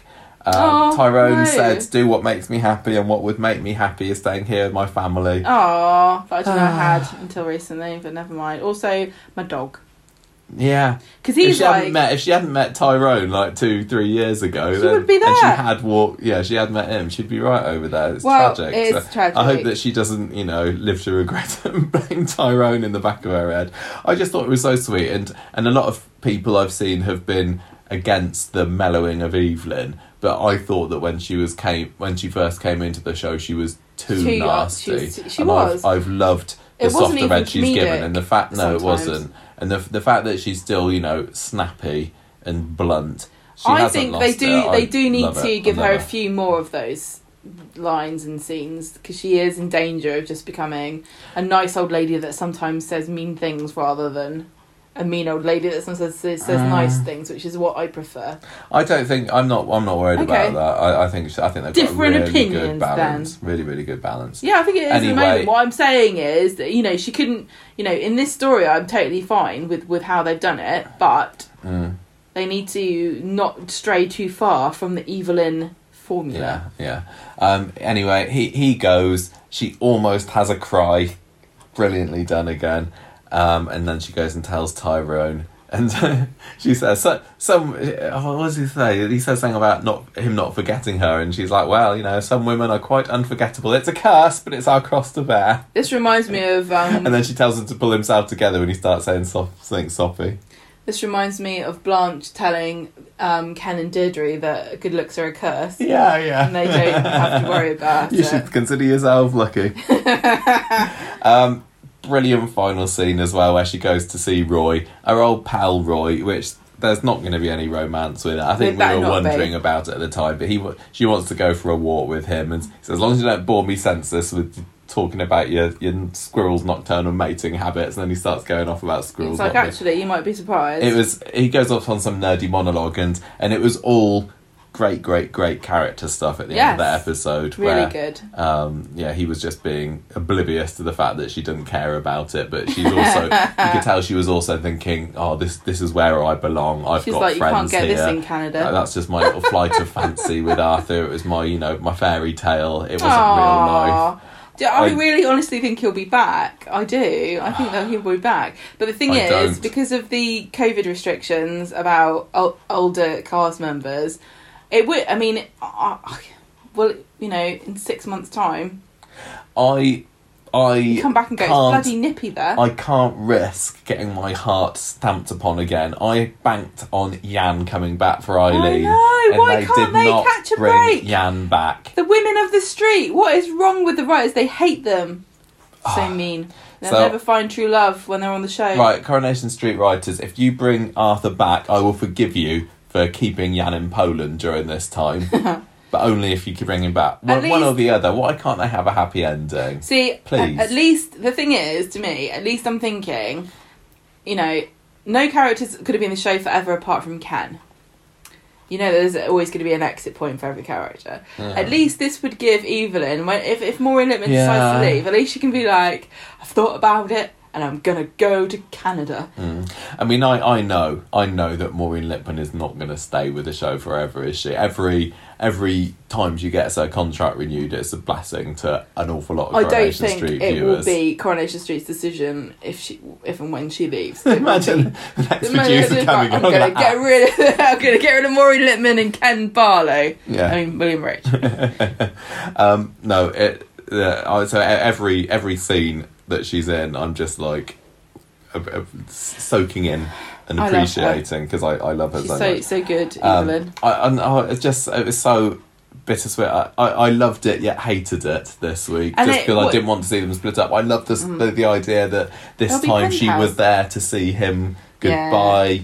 It was like mirroring the situation when they were younger. Not that we saw it, of course. It would have been maybe more impactful if we had, but can't follow everyone around. Loved it. It was very convenient that his wife died. It was very silly that he's decided to just leave and go. And then that's another criticism that I've seen people saying, and I'm almost just past that. That's become such a ridiculous tropey cliche that if you're going to emigrate, you just go. and I don't even. It doesn't even register to me. This is probably I know I've mentioned partially but why Brexit got through in this country, because we think no matter what, it seems to me there's a certain kind of person who lives in this country that thinks that we're all of like superior stock, and any country in the world would cream their pants to have somebody from Britain come and live there. Like, no, I don't. Actually not. No. Actually, most places you have to have a pretty good reason to want to move there, even if you are from Britain. They won't just let you in. They don't roll out the red carpet and say, oh yeah, Lizzie said you were cool, come in. Yeah, I think when you were saying earlier that you wanted to see more of the old Evelyn back a little bit more, giving her a bit of a harsher edge, and I wouldn't be surprised if she might get a bit bitchy.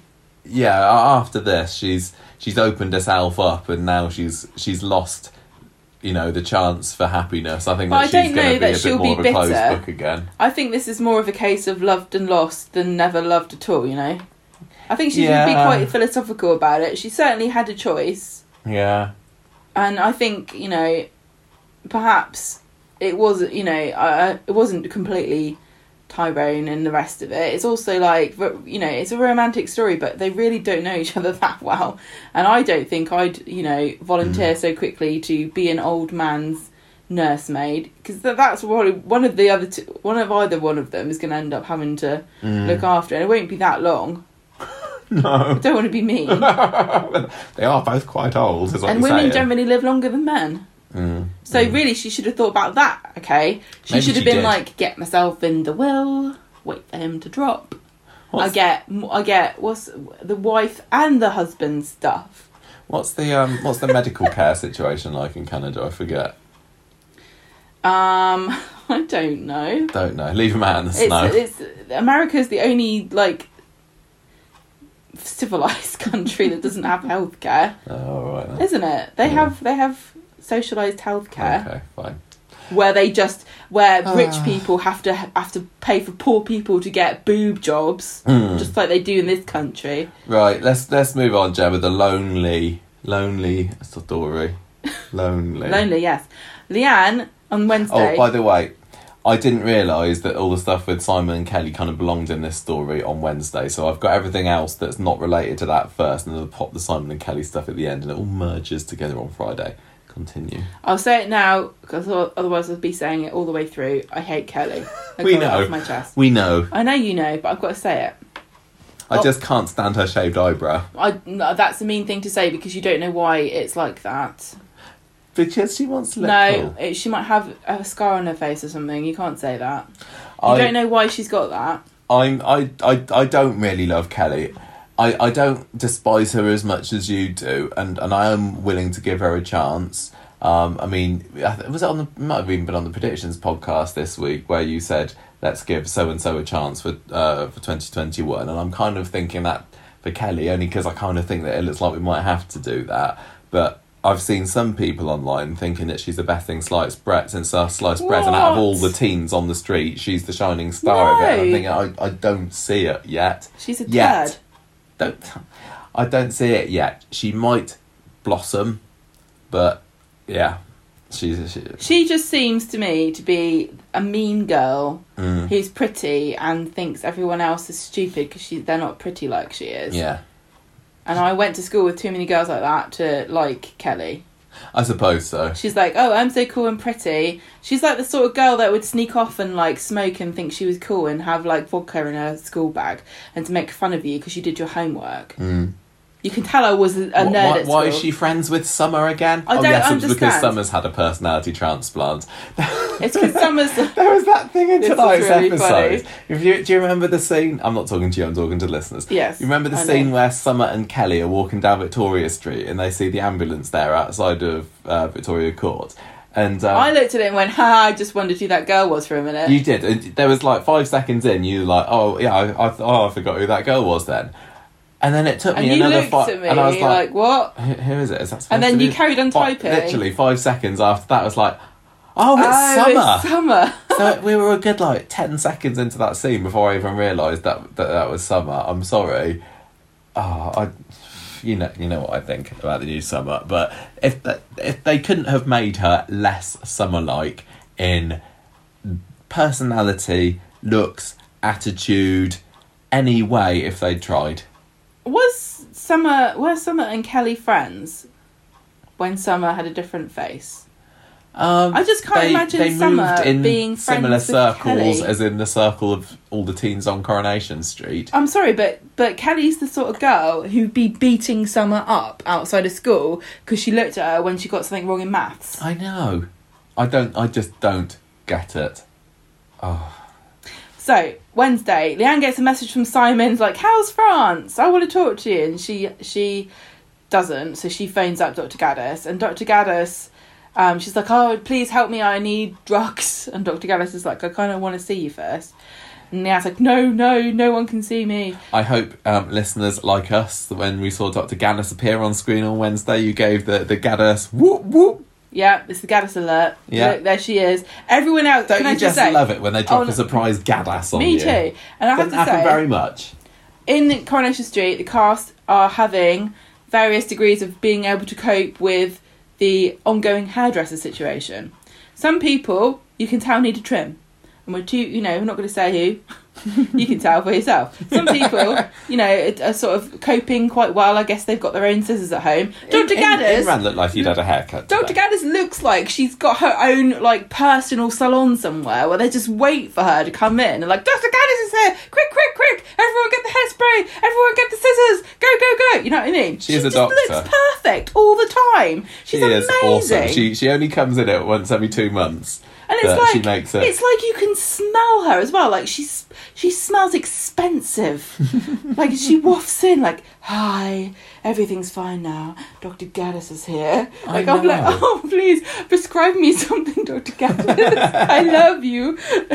She says, I want to see you. She sees Simon outside the shop, and he says to her that Leanne's in France. And she's like, something's wrong about this. I just love seeing Dr. Gaddis outside the shop. It's like, ooh, what's she going to buy? She doesn't just live in the surgery. She goes in. What does she do? She's like, get me a bottle of vodka, 20 condoms, and a packet of fags. I'm out on the town tonight. She could. Oh man. If there's any I'm spin-off, I'm a cool doctor. Any spin-off I've wanted more than Dr. Gaddis and Moira. I don't know. Dr. Gaddis and Moira, The Secret Online Adventures. Oh, how fun would that be? You get Moira being the sarky, annoying receptionist who's always trying to block Pierre from getting appointments, and Dr. Gaddis come out and go, we haven't had anyone all day, what's going on? She's like, no one's good enough to see you, Dr. Gaddis. They're either too sick or they're not sick enough. Anyway, she goes Moira. to make a house call, does Dr. Gaddis, and sees the state of the flat. She's concerned about Leanne. Leanne doesn't, she's like, I just want to sleep. Leanne's in a dump, isn't she? She's been living in her own filth for the past fortnight. Yeah. She's having a good old cry. And I don't know how you've suddenly got so high and mighty. That's what a house looked like 24/7 before we had people coming around to look at it. So, Leanne opens up about the fact that Nick's moving out, and Dr. Gaddis is like, aren't you supposed to be in France? And Leanne says, I can't function as a mother. I didn't want to be around Simon. Yeah, her thing is that she can't sleep, isn't it? She can't sleep. She wanted to do Simon a favour. She can't look after Simon, so she's she's grieving. She can't cope. And so Dr. Gaddis gives her some Zolpidem. Yes, that's right. I looked this up afterwards. What is it? It said it was medicine that was prescribed for sleep. It's nothing that exciting. They didn't make it up, basically. Okay. And she says, I want you to come to the surgery tomorrow for an appointment, and you need to tell Nick and Simon where you really are. I think what it really is Leanne's the only one that's been watching the news and realises that we're supposed to be on lockdown. Yeah, she's like, yes. None have you seen? God, what's going on? Boris said I had to stay here. There's a pandemic. I was going to go to France, and then I went to book with EasyJet, and they laughed at me and said we weren't allowed to go anywhere. Yeah. She lives. She's fallen through to another parallel dimension that we live in. Yeah. Oh, I hope Dr. Gaddis falls through as well. So Leanne goes to fall asleep on the sofa. It's quite weird because it's like she's too sleepy to operate, but she has to take the pills first. Yeah. So she's sleepy before she takes them. Maybe she should have just... Has she tried going to sleep without them? Let nature take its course. Well, she knocks the pills over, as she falls asleep. Classic suicide table there, wasn't it, with the pills it's a tableau. scattered? Yes. So she scatters the pills and falls asleep. Simon gets a text and he phones her up and leaves a worried sounding message. Yeah, Leanne texts. I think Leanne texts him before she goes off to sleep, so he phones her up. I thought it was Simon texting her and not getting a response. I don't think so. I don't know. But anyway, he phones her up and he leaves a worried sounding message on the answer phone saying he misses her. Oh, he loves his dear old mum, doesn't he? Don't let Kelly find out. She'll laugh at you and call you a mummy's boy, probably. Kelly is bashing at the furniture shop door at some point on Monday. They're going to Wednesday. They're going to speed dial together and Kelly's calmed down, but she's anxious about the fact her dad's probably dead. And she knows of all the stuff that he's been up to and the rumours and things, and they've had a really difficult time, and she's got foster parents and she has to go for a curfew there, but they agree to meet up again tomorrow, like a kind of date. Yeah, so Kelly, it's just that I don't know whether this is the first time that Kelly and Simon have had scenes together, but it seemed that she found it amusing that Simon had been a bit naughty in his past. She's like, I can't believe this. What, you, Simon? Mischief You're not maker. cool like me. Yeah, you're a massive square. You're a nerd. I think there's definitely a bias I have against children who have grown up on Coronation Street versus child actors who've come in as like a slightly older teen character, because Kelly and Simon, I'm like, Kelly, you molester, he's a baby. How could you want to date him? But I guess they're similar ages in the show. I think that Simon's older because Simon's 17 but Kelly's 16, and actually the actress who plays Kelly is that age. So and Alex Bain is older, isn't he? I think. Yes, so he is completely he's grown up on head. the show. I'm like, no, leave him alone, you monster.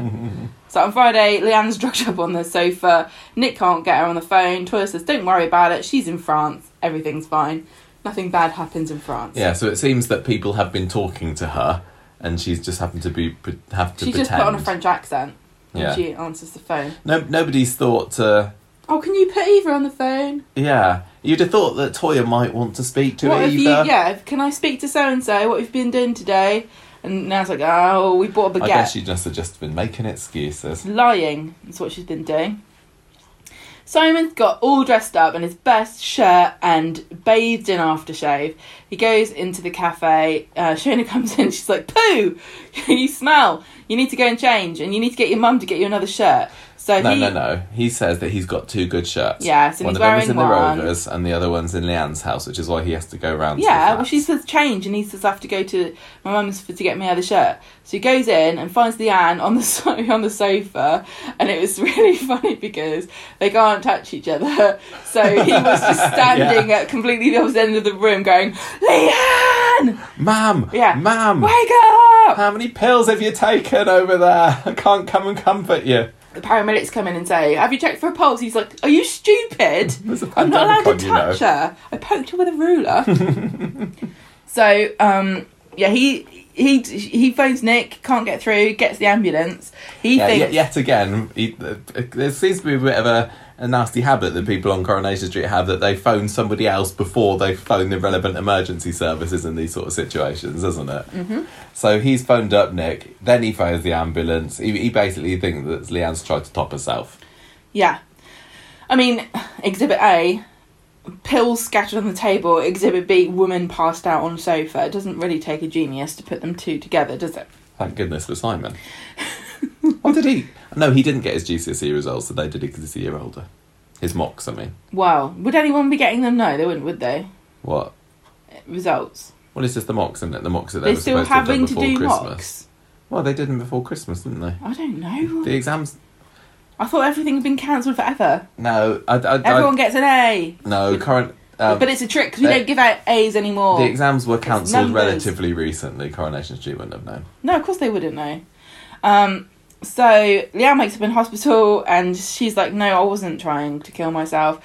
I only took 2, and also, guess what? I'm not in France."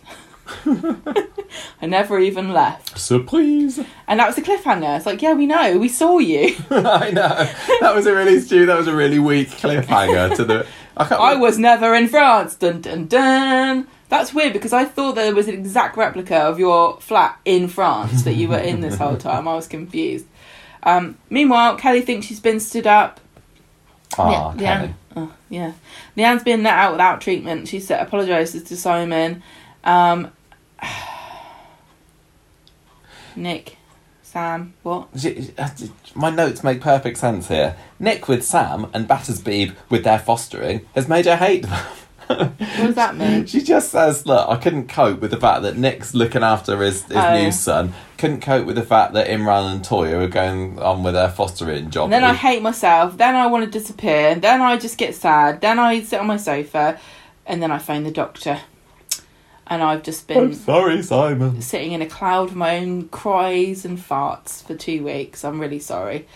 Summer tells Nick that she saw an ambulance outside Victoria Court. He phones Simon because he got a missed call. Kelly thinks she's being stood up. Nick sees her, knew that they were going to have a date, and says, well, I don't know why you haven't seen Simon, because he had flowers earlier. Simon and Leanne get home together. I saw him buying a packet of 3 earlier. I thought you were in there, my son. No, we'd be talking to Kelly. My daughter. Future daughter-in-law. Hopefully not knocked up anytime soon. So they get home. She says, don't tell anybody I'm here. Nick comes in and she runs away, like, into the bedroom, like, whoa, don't tell anyone.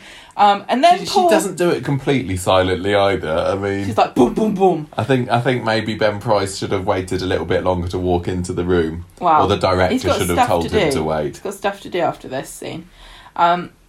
He comes in and Leanne stitched Simon up. He's like, what is going on in here? Yeah, he's like, why is there bottles of wine everywhere? And someone's like, I just needed to calm my nerves.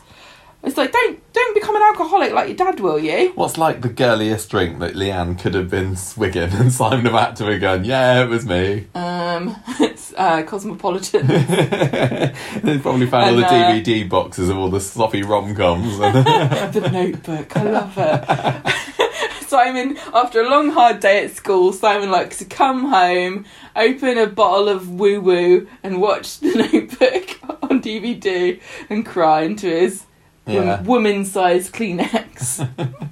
And your washing bin's overflowing with bras and pants, Simon. What is going on? Simon has to say, how much would he have had to have made up to cover that?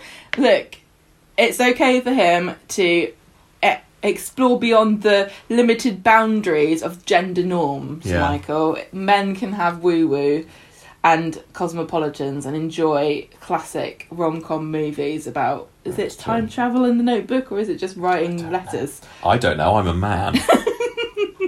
Of course you are. He's like, what's going on? And Simon has to take the blame and say, I was just stressed, so I had some wine. I don't know why Nick's okay with this. But no, he's not. He's like, don't tell. I'm not going to tell your your dad's an alcoholic. Yeah, well, he's not as cross as I would have been if I'd come into a house and there was a teen boy standing there with empty alcohol bottles everywhere and mess all over the place. I might have had a bit more to say to him. His brother's just died. He's just letting off steam. You can't start off like that because you just end up doing it for years. So he's like, I chickened out of the date with Kelly, and he's like, look, I think Nick's like, I don't actually care, just tidy up. and we'll say no more about it. Yeah, I won't tell anybody. He leaves, Leanne comes out and she's like, oh, thanks, Simon. And Simon says, I'll look after you. Then Kelly phones Simon up and he pretends to be ill and says, I'll make it up to you. And she and Summer are talking on the phone, and Kelly's being really dismissive because she thinks she's been stood up. And I think Kelly looks like she kind of doesn't know what to do, and it's Summer who shakes her head when Simon says, can we, make up, do we want to meet up again? And Kelly follows Summer like she's suddenly the leader of the Mean Girls. Yeah, that's really weird. I don't know why Kelly would ever take orders off Summer. No. Especially about boys. I know. And I also wonder why Summer cares this much. Isn't she like friends with Simon in a kind of oblique, we live near each other kind of a way?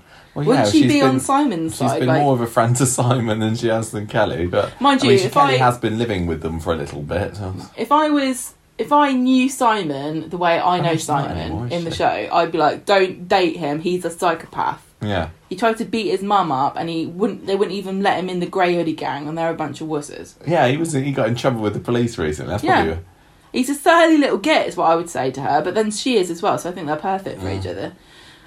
Simon makes Leanne tea, and he's worried about her, and Leanne's like, no, I love you, don't tell anybody, and falls asleep. It's really tragic. I felt so bad for Simon, and that's the end of the episode. Yeah, I felt bad for Simon. I actually thought that Alex Payne was pretty good this week. Yeah. I felt for Simon. I totally understand. He's got a bit of a burden, hasn't he? I totally understand Leanne and why she thinks she's blinded by grief and she's not thinking rationally. I don't know what else. I don't know whether those pills she's taking are clouding her judgment or anything. But really, what a burden to place upon a young boy to expect him to emotionally support you and look after you physically as well. Like, cook your tea, tidy up the house. Yeah. She's really leaning on him way too heavily. That's what I thought. When he came to see her in the hospital and she just collapses and into tears and... It's not her fault because she's been holding it in for so long. It's not. The only thing that is her fault is not letting Simon get her help, and she's just, I don't know what it is. Is she embarrassed, or I don't know. She doesn't want to be around Nick. She said, "I don't want people to tell me you'll get through this. You're strong." Blah blah blah. Yeah, I understand that. I just want to, I want to be allowed to be sad. Much. I don't think she thinks that she's going to be there forever. She's... No, this is the thing that people sometimes don't get, is like, you're allowed to be sad and you have to let people be sad. You can't chivvy them along when something like this happens. They're perfectly entitled to take their time about it. And there is a certain point at which it becomes dangerous, or you start to wonder if they need a bit more help. But Leanne's, it's fresh still. Leanne should be entitled to be sad, and she just needs support. It's just, and Simon can't judge this. He's too young to know what to do. Yeah, it's not fair. No, I think with soaps, there are so many deaths that go on that street. You start to feel a bit like it's a bit of a rotation of how are the relatives going to react? Because we've had people lock themselves away before, like I'm sure Daniel did for a bit, and Tina, obviously, she went into this kind of mode after her dad died. Well, the thing about Leanne is that she's trying to be strong for other people, and she's trying not to bring people down, because she's in a weird situation where all of her strongest supporters are engaged in activities that trigger her grief more than they would have done, and it's all new to them as well, and she doesn't want to be a downer and upset them, but they can't really devote full attention to her because of their other things that they're doing. It really is it's a really tragic situation.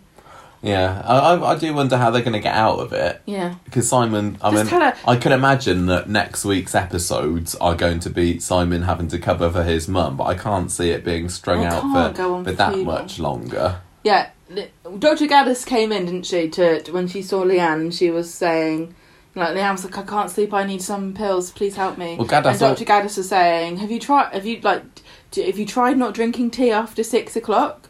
Have you tried just trying to sleep and close your eyes? Have you tried not being sad? What Gaddis also said was, you need to come and see me at the surgery tomorrow. And obviously Leanne didn't do that. So I'm guessing, and I hope, because maybe we'll get to see her again on Monday, hello, I've come back. She'll come round and say, well, you didn't make your appointment, or Simon's going to have to... Yeah, she'd be a bit concerned, wouldn't she? Yeah, and... I tell you what, I bet you Dr. Gaddis has so many patients that have relapses, though. Oh, yeah. Oh, I have to come in again. Dr. Gaddis is getting worse. Gaddis. Yeah, Gaddis kind of mentioned to Simon... No, what was it? What did she say to Simon the other day? Like, how's your mum doing or something? Yeah. Yeah, so I would think that maybe she might see Toyah, especially as she used to be colleagues of Toyah's. Yeah, be like, how's your sister? Yeah. Mind you, I don't know about... Should you really be going around saying that if you're a doctor? Well, I think that confidentiality is... doesn't exist on the site. Yeah, different thing entirely. Well, the thing is, she also said you have to tell other people that you're not in France, and Leanne hasn't done that either. No. So Dr. Gaddis could see Toyah and be like, what did you say when Leanne said she never went to France? Oops. Yeah, I'm kind of looking forward to this next week. I just feel really bad for Jane because I thought that she'd get a break after Ollie died, and nearly 2 months later, and she's still going strong. She's still crying on the sofa. She's not had much respite, has she? The storyline was like, no, you're sad. You're sad the whole time. That's what makes me think. Surely this can't go on for too long, and maybe she actually will go to France for real after this. But I don't know. As soon as what she bigged up, but she was going so much. Yeah. She's probably crying because she realises she doesn't have 6 months left on her passport. One thing that I do think this story is lacking majorly is Steve, who just seems to have disappeared since Ollie died. I mean, they made a thing after he died before the funeral of Steve locking himself in his room, and we saw him once or twice, but now it's starting to get really weird that he's not been involved at all in this. Why would he be involved in Leanne crying in her... Because he's crying in her flat because she's crying about their son dying. But he doesn't know... What are you trying to say? He doesn't know she's there.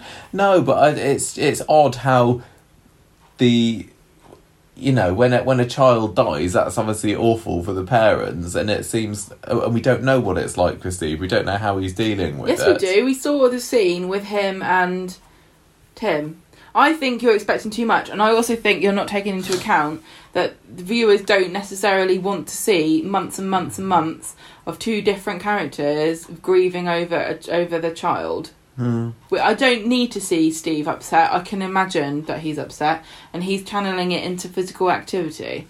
And people cope in different ways. I don't think Steve was ever that bothered about Ollie, to be honest. I wonder whether Steve will, be the one to come and help Leanne. Maybe Peter will find out via Simon, and because Peter and Steve are kind of ish friends, maybe. Well, I'm not bothered. No, I just think it feels like he's missing. But lots of people are missing in this story, Les and Janice. But it's been all right. I'm not as into it as I was pre-Ollie dying. Move on. I'm done. Time to move on. More Gaddas, That's what please. I said. No, sorry, that was what I meant to say to Leanne. Johnny Jailbird is a turn up for the books. Isn't it? I felt that Wednesday, this story it could have done with a bit of extra screen time, because it only got like 3 or 4 scenes, and the fact that it was building up to this court appearance on Friday, it didn't feel like it got the build up that it deserved. But there was quite an exciting twist, I suppose, when Jenny's has written Johnny this letter, because Jenny's beside herself with worry about the fact that he might get sent down on Friday. So she's written him a letter that says her feelings about him, hands it to him, and he can't read it because it turns out that he can't really see. So his MS has come back with a vengeance, and he said today, didn't he, that he can't see out of one eye and it's blurry in the other eye. It's horrible. And but he's still he's still blindly forgetting about it. I didn't mean it to come out like that. And saying, look, I've got to...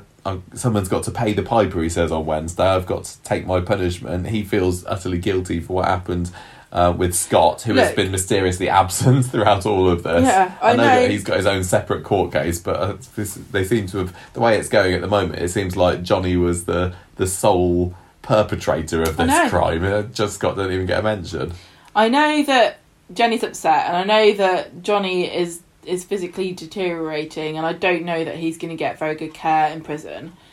But if you kind of take that to one side, I, in a way, perversely think that the best thing that could have happened to Johnny was that he got punished and sent to prison, because his conscience can't cope with feeling as though he's gotten away with this, and he kind of needs to be absolved. I wonder whether and sometimes it takes that feeling like you've paid a debt to society in some manner for you to be able to mentally relinquish those feelings about what occurred. He's gonna... I think once he comes out, as long as he doesn't die in there... I think if you felt responsible for a guy becoming an alcoholic and drinking himself to death, even 8 months behind bars, is that really going to make you think, well... I think he's going to suffer enough for it to feel like it was a lot longer. Sure, but it's still one of those things that you're never going to forgive yourself for, is it? I know, but there's a difference between feeling guilty and like you haven't been punished and feeling guilty and knowing that you actually did. Yeah, I guess so. Like anyway, legally they... Yeah, I know. I think it's going to take the security guard's mum coming and saying, I forgive you, but I don't know what she would say, but it feels like the absolution needs to come from her. Anyway, Friday, Jenny's distracting herself by doing some grown-up colouring in the Rovers, and Johnny comes down and pretends that his eyes are all better now, but he can't even pick up the right colouring pen when he tries. So Jenny is beyond convinced at this point that he should not be standing trial today or whatever it is, shouldn't be going to the hearing. He's not in fit state to be able to do it. She's utterly frantic. Carla, meanwhile, seems to be more resigned to the fact that maybe Johnny's going to be sent down. And then we have Daisy making a reappearance, fresh from the tram where she was apparently mistaken for Kendall Jenner. Should I know who that is? She's like the first woman to ever make money out selling makeup on the internet. You should definitely know about her. She's a pioneer. Okay, thank you. I'll have to look her up later. Does she look like Daisy? And she did it all herself as well. But no, she didn't get any help from her family or friends. She, from the ground up, she worked her arse off every single day of her life. I feel that you're not being 100% genuine at all. And her looks and the way what she's achieved was 100% down to makeup with no plastic surgery or fillers involved. Okay. So Daisy offers to help out. Not that anyone would ever say this about me, but being compared to is it Caitlyn Jenner in any way whatsoever? I've written Kendall, not Caitlyn. Kendall would make me incredibly upset and go home and wash my face. Well, Daisy seemed to love it. Daisy loved it. I really like this scene because it was so, like, she's so completely off herself and, like, self-obsessed. This was a perfect Daisy scene. I think I'm going to enjoy watching her. She's so narcissistic. I can't decide yet. I kind of think I will, but in other ways I think she's a bit too much of a bitch, and I don't know whether I like her, and she's she's a bitch. And I don't know whether she's really got Jenny's best interests at heart, so I'm obviously very protective of Jenny, and I don't know what to say. Oh no, she's a snake in the grass. So anyway, Nurse comes round later and confirms that he's probably having a relapse, but yeah, sorry, can't get you out of court. I think there's no reason why you shouldn't go, to be honest. Jenny's like, what the heck, he can't even see, and she's like, well, yeah, justice is blind, so it's like you can't. Fine. I don't know what the nurse could possibly have said. Like, I don't think that the courts work like that. It's sad, and obviously, you feel bad for him. You want to be able to see if you go into prison. I do a little bit, yeah. But I'm sure. Even if it's only out of one eye. Yeah. But if you've committed a crime and you're sick, you don't just get out of it. No. Should have thought about that, shouldn't you? So Johnny goes and gets his shirt on. Imran comes round and Jenny says to him, look, you've got to make sure the judge knows what Johnny's going through. And Imran's like, I will, but, probably going to go down. And then Jenny tells Johnny about the love letter that she wrote for him, this one from the other episode, and says, I love you and I'm proud of you and I'm proud to be your wife and I'll always love you. And then he goes off to prison. Then she goes and has a little pray. He doesn't go to prison straight away. Oh no! They let him have a trial first. They do, and she has a little pray, which was odd and not necessarily in character. So I didn't really get this court case thing.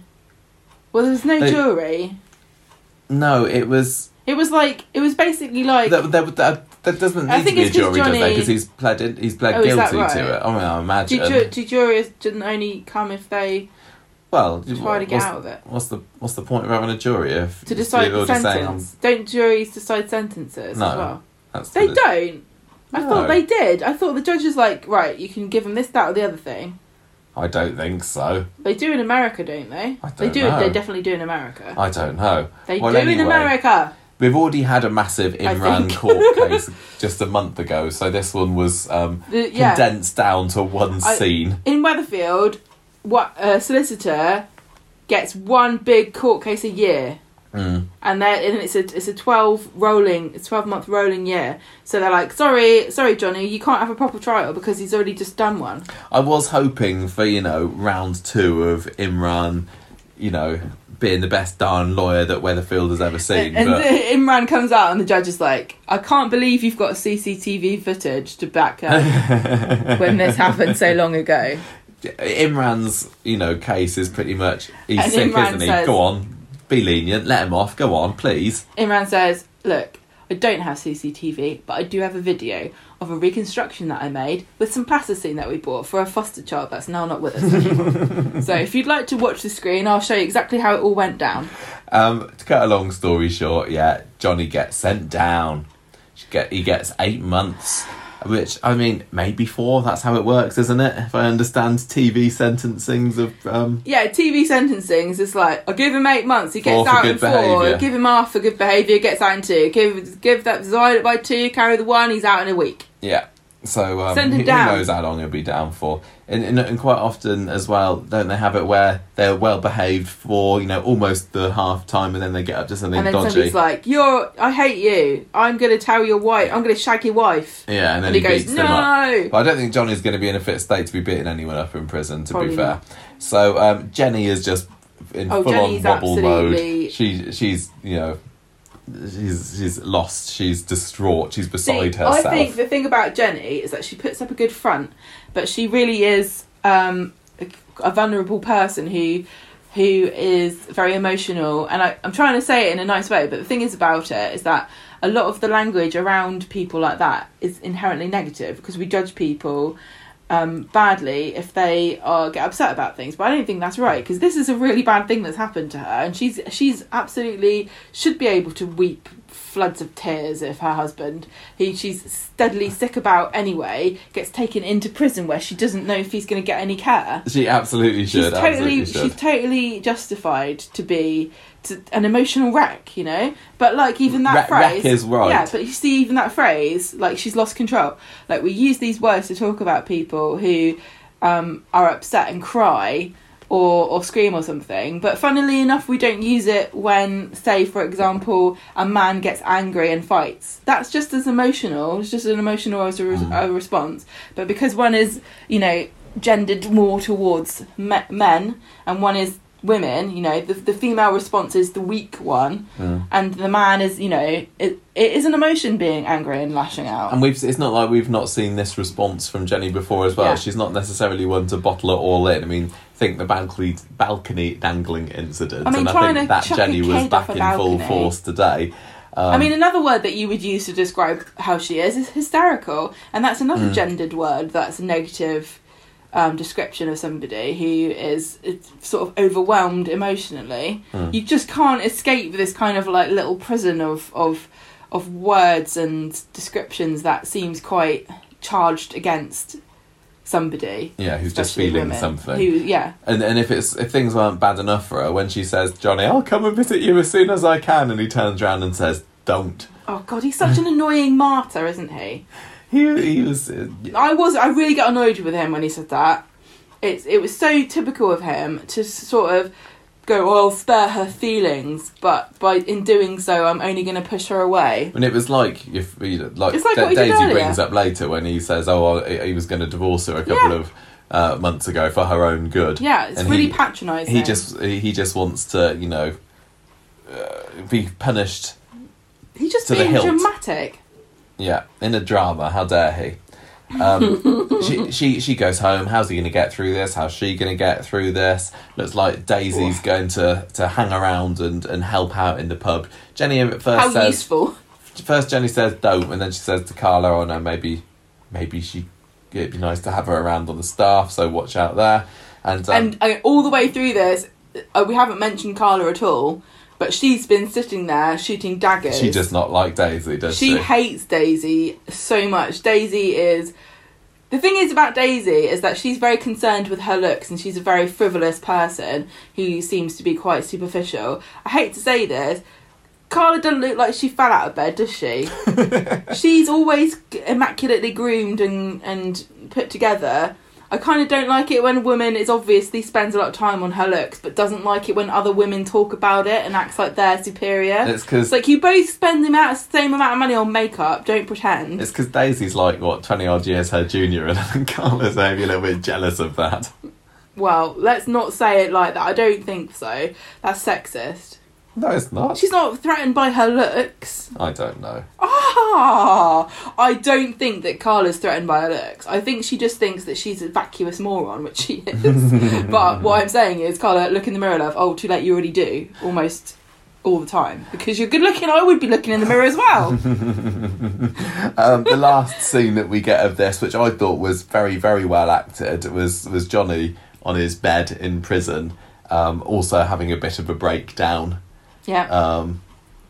I was waiting for it to either have the old, the cell door close up and the little window slid across, or waiting for somebody to walk into the room, either new cellmate, Big Bruiser, or one of the many Coronation Street characters who are in prison. See my predictions on the Predictions podcast for more thoughts about that. It's me, Scotch Tommy. No, what?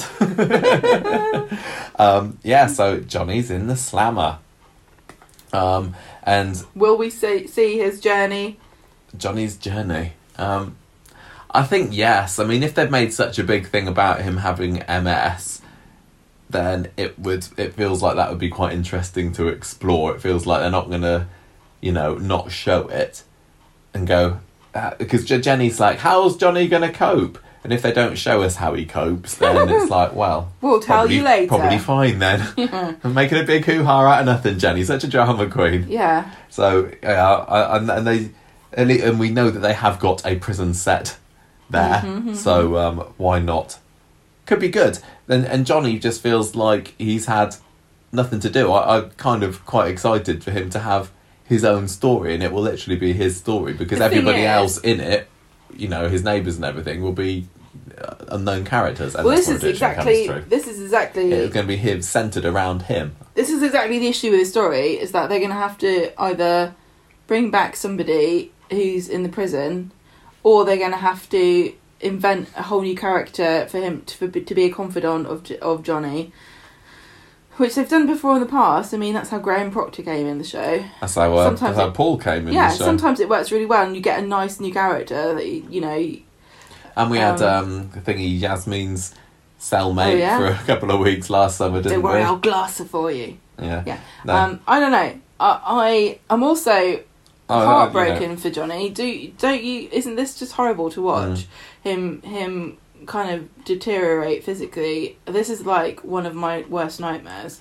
I know, and it feels like is he going to come back from this? He's having a relapse, but is he going to get better enough to know? Like, I know that it comes and goes, but they said that when Johnny was diagnosed, didn't they? But does it like, will he be able to see out of his eye again? I don't know, and that was interesting as well, because they made that thing about him not being able to see when his wife was hit by the car. It's horrible. This is the thing, like, medical things, I find them so depressing. The inescapable, monstrous decline of somebody who's going through something like this is a nightmare. I can't imagine. It terrifies me, and I hate watching this, and especially to Jenny and Johnny, it's really sad. I know, because we love them. I'm really keen to see what happens to Jenny. Like, is she going to be able to steel herself to keep the Rovers running? I hope because it's on her shoulders now, isn't it, to keep that pub going? Well, is Daisy going to try and infiltrate? Daisy's going to ruin everything. Yeah, she's not going to help. She's like an agent of chaos. Is the Rovers going to fall into ruin? Like you said, are there going to be mice running around? I don't know. I don't know whether I want to see Jenny blubbering, and they're using that negative language again. I'm not trying to criticise anybody. Can I just be clear? 8 months. I'm not criticising anybody for using this language, and we've talked before about gendered language and how it shapes the way you think about things without you really even realising it. And I certainly want to demonise anybody who does it. We had that whole thing where I went on a rant about, battle axe is a sexist term, and then I use it myself. All you have to do. Personally, this is what I think. Just be aware of it. If you're aware of it, you can examine the stereotypes that are in your own mind, and kind of, that's one step closer to kind of maybe defeating them. But we're not gonna do it in, it's gonna take generations of people talking about these things, but you have to talk about them. And like I say, it's not anybody's fault, and I'm not trying to be negative. I'm just saying, think about it a bit more. Yeah. One of the things that I would say to Jenny, though, were I to be giving her advice, is that... She's come to you to help, has she? Well, maybe it's not advice, maybe it's I told you so that I'm giving her. But Johnny's been trying to talk to her about this for months. And whenever he's brought it up, she's been like, don't want to talk about that now. Don't worry, it'll be fine. No, let's not talk about this. And maybe if she had talked to him about it, she might be don't look at it. Maybe she'd feel a bit more reassured, or maybe she would. Is she also regretting now that she hasn't spent much time with him for the past few months? She's been avoiding spending any time with him. Maybe it's. I don't want to say you brought it on yourself, Jenny, because it's not her fault that she's in this problem, but it is a shame that she's been blocking him out. It's a sad inevitability, isn't it? Like. She sort of engineered the things she was afraid of, in a sense, and this is like the tragedy of human beings in general. That often what we fear we bring about ourselves through inaction, or perhaps taking the wrong action. And does she even know where the VAT information is? The thing is, does she know how to get to the wholesaler? She ran the pub by herself for a bit last year, didn't she? When Johnny refused to get back from France, she is. But that was when she was in a bit more of a fit mental state, and I know she was narked that Johnny was staying over. Well, she was doing it as like a screw you kind of a thing in the end. Yeah. Whereas now, what she got, it would be easy for her to surrender into sorrow and not try. I think honestly, the Rovers staff currently is so weak. It's like Emma, Gemma, Sean, maybe Carla, and Daisy. Yeah, all just kind of mucking in there. It just doesn't feel like it's there's anybody. And the thing is about it is that Daisy is a sort of a thoughtless. Like, she throws support in a thoughtless manner at Jenny and says what she thinks Jenny wants to hear, or like she's like, oh yeah, Johnny's no good for you anyway, babe. You should just not worry about it, not think about him, blah, blah, blah, blah, blah. Is she trying to get her back with her dad or something? Do you know what I mean? Yeah, I don't know. And also, here's the other question. Daisy is her stepdaughter. Yes. Was the boy, I've forgotten the Tom. name, her brother? Or half-brother? I don't know. Because that's a good question, I think. Because we know the backstory of Jenny when she wasn't in the show was that she had a husband. Never mentioned Daisy before now, but we know she had a small boy child called Tom, who was left in a paddling pool for seconds and drowned and died. And then she went off the rails slightly, to say the least, and got divorced and things, and the relationship fell apart. Be interesting to wonder if Daisy's what? Is she here to get vengeance? Is Daisy pretending to be nice, but she's actually always blamed Jenny for her brother's death? I really do get the impression that Daisy doesn't like Jenny as much as Jenny thinks she does, and Jenny has been incredibly blind to some of Daisy's nastiness. Not all of it, because she told her to watch her tongue at Christmas on Christmas Day. Yeah, but she's really indulgent of her. Yeah, she really is. Even when she was going, oh yeah, she said, this guy said I look like Kendall Jenner. Jenny was looking at her yeah, you do, you look so much like Kendall Jenner. It's so beautiful, Daisy. Whereas, most people, even if it was their daughter, would be like, eat. He was on drugs, maybe. All right, let's move on. We got a couple of little mini stories left, haven't we? Confessions of a Window Cleaner, Gemma, Gary, Faye. What's going on? Gary's in a cell. Next. Maybe he'll be cellmates with Johnny. I don't know. No, he's in prison. He's in the police station cell, wasn't he? Gary's in jail and Johnny's in prison. No. Gary and Johnny, they don't have any link. You're just trying to make it so that your prediction comes true, and I'm going to predict that Gary and Johnny become cellmates. Don't forget, they could be good thrown together. Don't forget that. No, I don't think that. I can't see that working. But okay, so Gary dropped a roof on Rana, who was getting married to Johnny's daughter. So there's the link. Come on, what's been going on? Gary's is Gary in the cell at the police station? Yes. So because don't forget, Yasmin was on remand, so she wasn't actually... Oh no, but he does go to prison later, doesn't he? Because Faye goes to visit him. Yeah. Yeah. Gary's in the cell. Oh God. This is hard. This is harder than it should be. It's because it was Monday. It was like years ago. Faye has a go at Craig for arresting her brother, and Craig's like, "You wait. So I'm not going to stop there. I'm not going to arrest until I've arrested every single person on the street." And you know what? There's always somebody doing something wrong. I bet you he could find something to arrest everyone for. Yeah. She says, "I know he didn't do it," and everyone's like, "Why are you so sure?" And she's like, "No reason in particular." Yeah, but this was the theme of Monday, wasn't it? Her falling just short. Just to remind everybody how she knows. She knows because it was her what done it. And I can't. By it, you mean bashed Adam on the head and left him for dead. That would be it. Maria comes home and says, "Gary's been put on remand." That's what I just said. She's saying, "Oh no, I'm so sad. I'm upset. Oh no."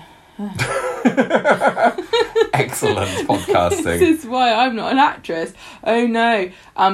Faye's upset. She's worried and thinking if she's robbing Gary of his life, he can't see his kids, I'm going to confess.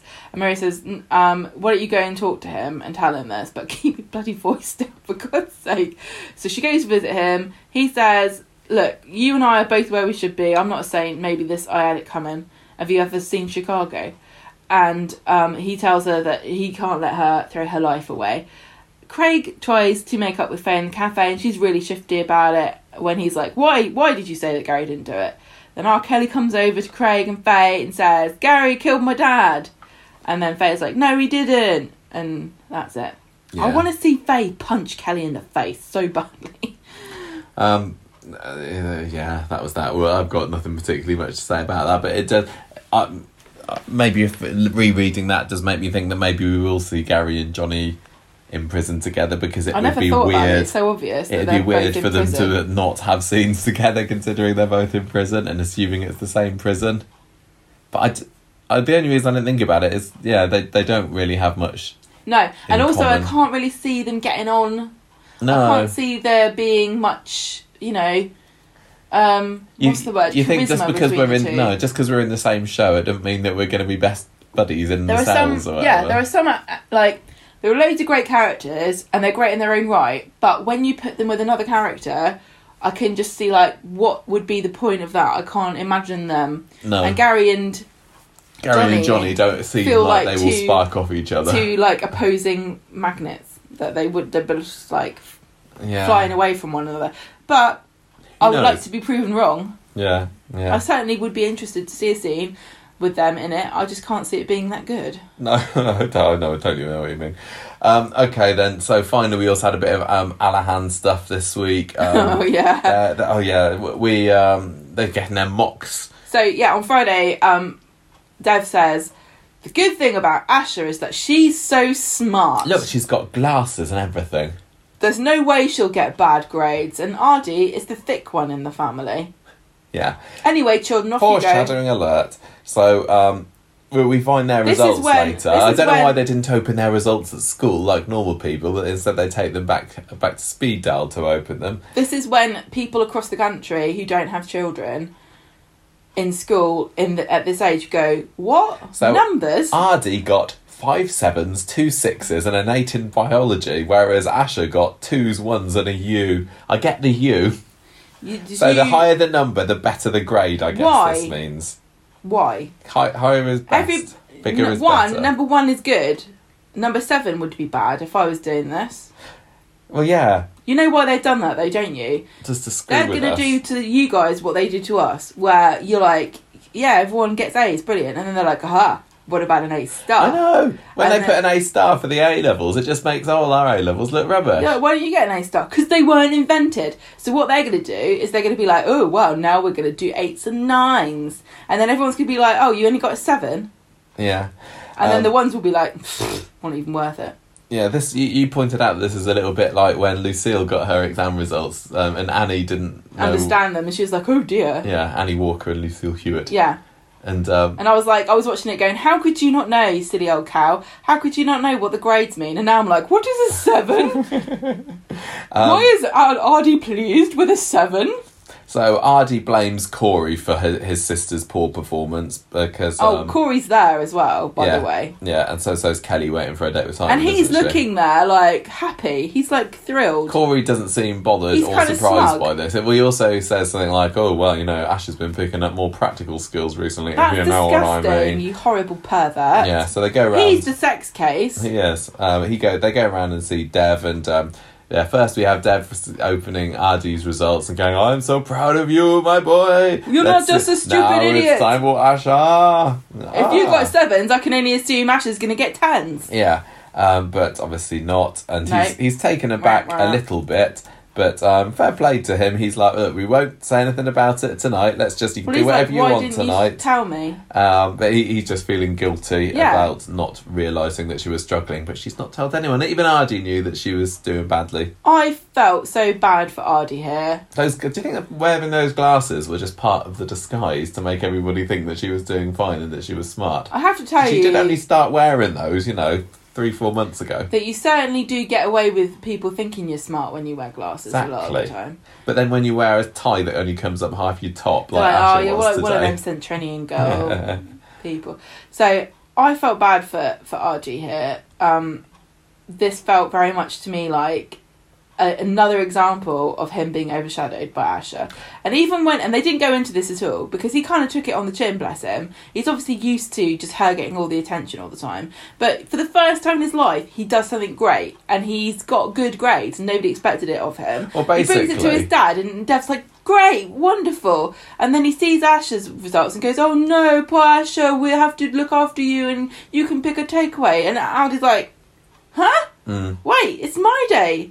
Just because she did rubbish. I mean, up until his recasting last year, Aardie was the thickie, wasn't he? He was like the shadow. Yeah, it's just like Asha around. It's just like suddenly, so at some point last Easter, the 2 brain cells that he had buzzing around in his head suddenly clicked together, and then sparks flew, and then he suddenly became a genius.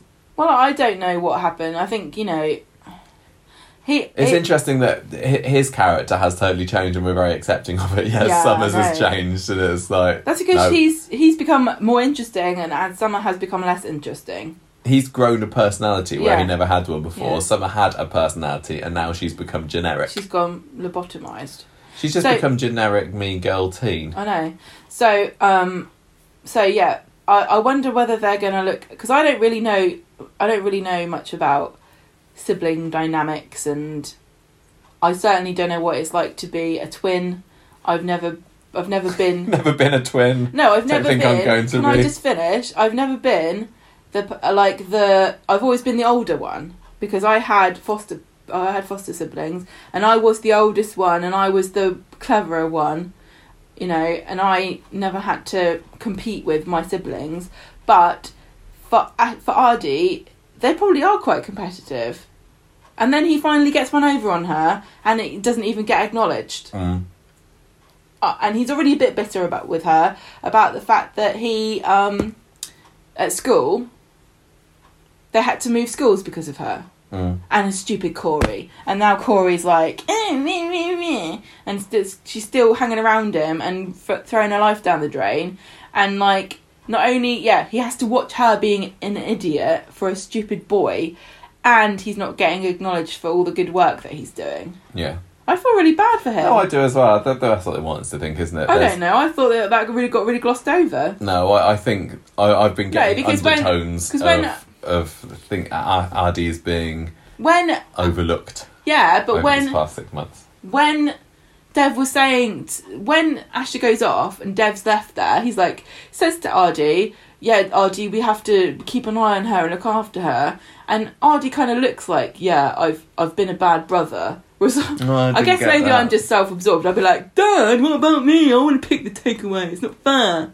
No, I didn't get that. I think he's feeling pretty hard done by. I also think it's a big mistake for Dev to... I mean, I know that, brothers feel protective and everything, but I do think, and it obviously, you would be like, look out for her and stuff, but I do think it's a bit of a mistake to kind of make Ardy feel in any way that he's responsible for Asha, because he's the kind of guy that's going to take that completely the wrong way and like think he's a sheepdog and she's a sheep, you know what I mean? And she's not going to listen to a word that he says. I don't think that she thinks much of him. No, I think Ardy's one to. I think you need to watch out for Ardy. I think he's going to go postal on someone with his golf clubs or something. That's what I'm saying. Yeah. That's what I'm saying. Yeah. Like, don't be like, you're responsible for your sister. Because he was like, yes, Dad. Well, it's their birthdays coming up soon, so I'm sure that there'll be plenty of drama come mid-January. But who knows what. And that's it. That is this week's Corrie. So I know what I thought about it. I told you at the beginning, I thought the week started very strong. Wasn't as fussed about it today. I mean, it wasn't amazing, but there was an awful lot to like there, really. I'm going to unashamedly give it 4 unwelcome pricks out of 5, which is what you get if you have a cactus in your bathroom at night. What did you give it? 4. 4? Only just a 4. It's more, 3.5 to a 4, but I'm sticking on my 4 because I want to defend this week, so I just get a feeling that people are going to be voting it lower. Oh. We had a protest. We had baby stuff with Michael, which was cool. We had Evelyn and stuff. Yeah, I really like that. I liked. Yeah, you're right. There was some good stuff. What shall I give it? Great script then? on Monday.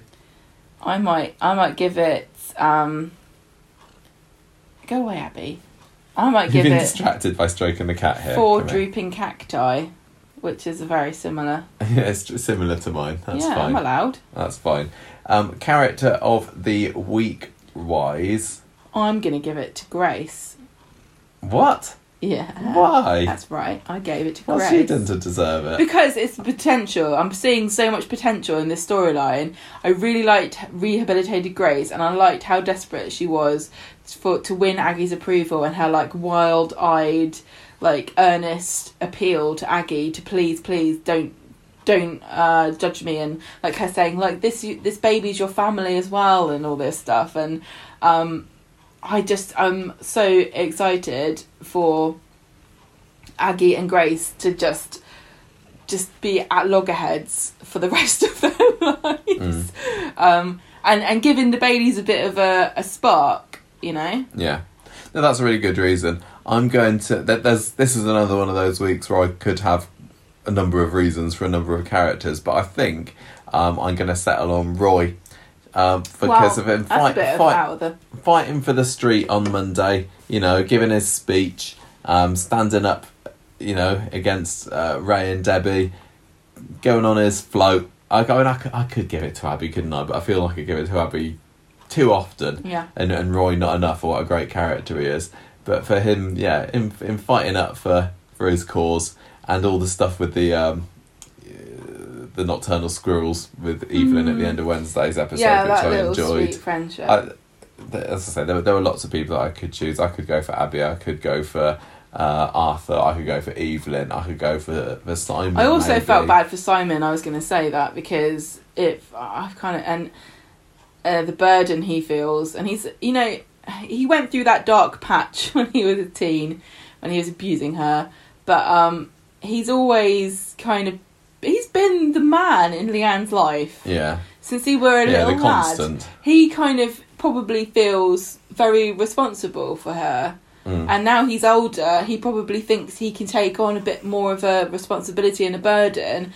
But, it's sad to watch somebody struggling with something, what they think is their duty, when it isn't at all. And I feel like he's an honourable little guy. We have seen the maturing of Simon over the past year or two. And I mean, he's gonna turn 18 this year as well. So I guess his little size growing up. Aww. Okay, well let's finish with that and move on to our next section.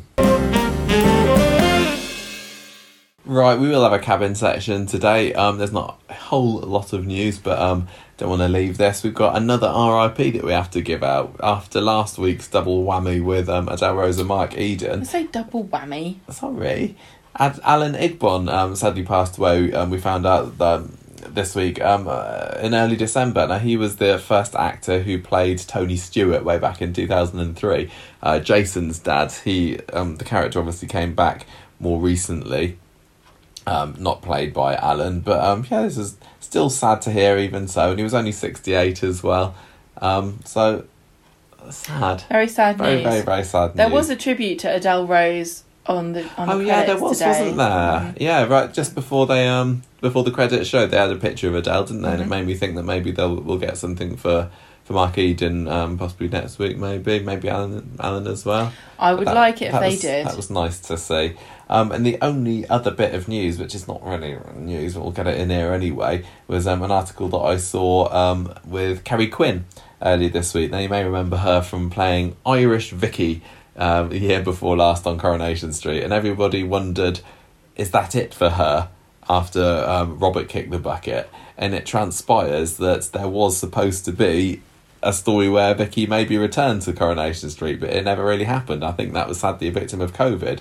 She said it never actually came to an end, talking about her storyline. She was going to go back to Belfast and we had a leaving do. It was great. It was a proper farewell and emotional to say goodbye to some people who I'd met there because I'd made some really lovely friends. But before we'd even hit the new year, it was like, do you want to come back? And I was like, yeah. And as far as I know, there was a story there, and the idea was to go back at some point during the summer, which obviously didn't happen. And this was an interview with the Belfast Telegraph. Yes, but I feel really bad for her to be told that there's the potential that you can go back to something as huge as Coronation Street, and then they'd be like, just don't mention that. Because I guess of the pandemic, it must be really, really rubbish. So when was she supposed to come back? In the summer, she said. This summer? This past summer. She was supposed to come back into it 6 months after leaving, yeah. And then just, it never happened. Well, it could still... The thing is, I thought she was talking about before Robert died, but if they were still talking about her coming back after Robert died, it could still happen in the future. Well, yeah, but she was still in it up until Robert died, wasn't she? I think. I can't remember. I know, but I can't see the point of her coming back after Robert died and Michelle has left. Well, no. But if they had a story for her in summer, that you know, the story could still be good. Yeah, that's true. I didn't mind Vicky. I think she was. She's a bit different. She's one of those characters that's like, you know. Yes. She could be one that you look back on 5 years later and go, who was that again? I thought she's quite memorable. She was for the time. She was of her era, and she was very much a product of a plot and a storyline, and that sort of character that was needed. I tell you what, one thing that I've not minded about her not being here is we've also not had to suffer Tyler, I guess that if she was coming back, then maybe Tyler would have done as well. Maybe Tyler would have been what Corey is, because both of those two were kind of sex cases. No, I'm just saying that they were both characters who were in it more than just one story. Yeah. Like Tyler was involved with he was the one that was in the Grey Hoodie gang with Simon, wasn't he? And then he got his award for getting Amy Barlow pregnant or something like that. I forget. Best sperm in Weatherfield. Normally Steve wins that one. And Corey's done a couple of things as well, but yeah, they definitely merged together in my mind sometime. But you're right that maybe she'll come back, but it does kind of feel that, you know, the longer after. Well, I think Robert's if you talk death, about it, you might not get asked back. I don't know. But who knows? How they get funny about what people Stop say. spoiling things that were supposed to happen. That's it for the news. That is it. Maybe we'll have more news next week. I was thinking last week when we had our massive news, I thought maybe we should leave me guessing who's in the top 10 appearances in 2020 until next week. But now I want to do it this week. But there's always... I mean, when there's not news, you can always talk about how there's no news for about half of the time. Yeah, that's what I'm doing right now. I noticed. Should we do feedback? Yeah. Okay then, let's do a little bit of feedback, and we got 3.41 out of 5 on last week's Coronation Street did that, I should say, on Facebook group last week. Thank you everybody for voting. I think we gave it 3.5, so largely in line with what we said. Chad gave it 4 hospitality awards under the bed out of 5. Pat voted 3.5 and gave it 3.5 fictional woodworms out of 5, which is what Sally had in her attic. And Hill gave it 3 residents of number 5 who smell of kebabs out of 5. I thought it was pretty much all in on that one. We got a voicemail this week, didn't we? Just popped in just earlier this evening, and it is from Fangirl Overload 123, who we've never heard of before. We have heard of her. We have never heard her speak before. That's right. It's nice to hear her voice. It is nice to hear. It was a really nice change, so let's play her message. Hello, it's Fangirl Overload here. I'm sending a voice message today because I'm late, so I'm going to send a voice message because it's quicker. I really didn't expect Johnny to get sent down, so that surprised me. And I also think that Aggie is going to go behind Michael's back to take court action against Grace. I'm really glad that Evelyn stayed, but I am so upset that Arthur left. And character of the week is Abby, and I give it 4 stood-up daughters of loan sharks out of 5. Oh, lovely to hear from you. Thank you very much for your scores and your feedback. Yes, I wonder what you're so busy doing this evening that you can write for us. But no, I enjoyed hearing that. It was nice. Thank you very much. And we have got our Rebecca feedback as well, who said that based on last week's Corrie, thought it was Faye as soon as the whiskey was mentioned Christmas Day, but kind of holding out for Sarah as my prediction was better. I saw that they were advertising for writers or storyliners or something this week. Yeah, I saw something. Get in there. And now, more than ever, you can probably work remotely. Oh, absolutely. Should I apply? Yes. Oh, you should. No, I don't. I think they would be... Can you imagine? Well, I just need to listen to the predictions episode this week. That's what you'd send in for you. That's my CV. Yeah. However, Rebecca says, as soon as I knew it was Faye, I knew that Gary would take the fall for her. Although Craig finding the item Adam was hit with in Gary's possession wasn't the way I was expecting, I still kind of want Adam to find out it was Faye, and when he finds out it was Ray she was after, he might drop Gary's charges. Actually, that might be better, as Sarah will be angry. See, speaking of Sarah, she's so petty regarding Gary. For once I'm feeling sorry for him, as he's done nothing wrong, but he's getting charged. I don't feel sorry for him. Did you feel sorry for Gary at the moment? I find Gary way more... I used to be like, nah, I don't... I'm not bothered about him. I like him way more now he's a bad boy. And I do. I do feel... Oh. I feel conflict, But he's... But you see, this is the thing, Michael. In Coronation Street, in general, a lot of the times, I find the morally grey characters far more interesting and therefore more likeable than everybody else. Yeah. I like supporting Maria towards Faye, though, and Gemma, you're so right, regarding Faye and Ray. Really appreciated the Ken and Peter scene and Ken mentioning his suicide attempt and Bet saving him. But can Carla just tell Peter to get lost? One time she says she wants to help Peter and he says no is okay, but it must be 50 times now. And desperate Carla is not a good look on her. I'm assuming someone will donate their liver, maybe Carla or Daniel, I'm guessing, but I'm assuming we won't know till March or April. You can't donate your liver, can you? I don't think you can. I think, can you give a bit of it? I don't know. It grows back. Can you get by with a bit of liver? Oh, maybe then. Just cut out a little bit. Is it like a worm when you chop it in half and it turns into 2? That doesn't happen. I enjoyed the funeral stuff and Jeff having Hi Ho Silver Lining as his exit song was typical Jeff. I'm also still enjoying the visions of him and like the scene between Yasmin and Tim while the others were at the funeral. We didn't get any Yasmin this week, did we? I just realised. You can donate a lobe. Oh, lovely.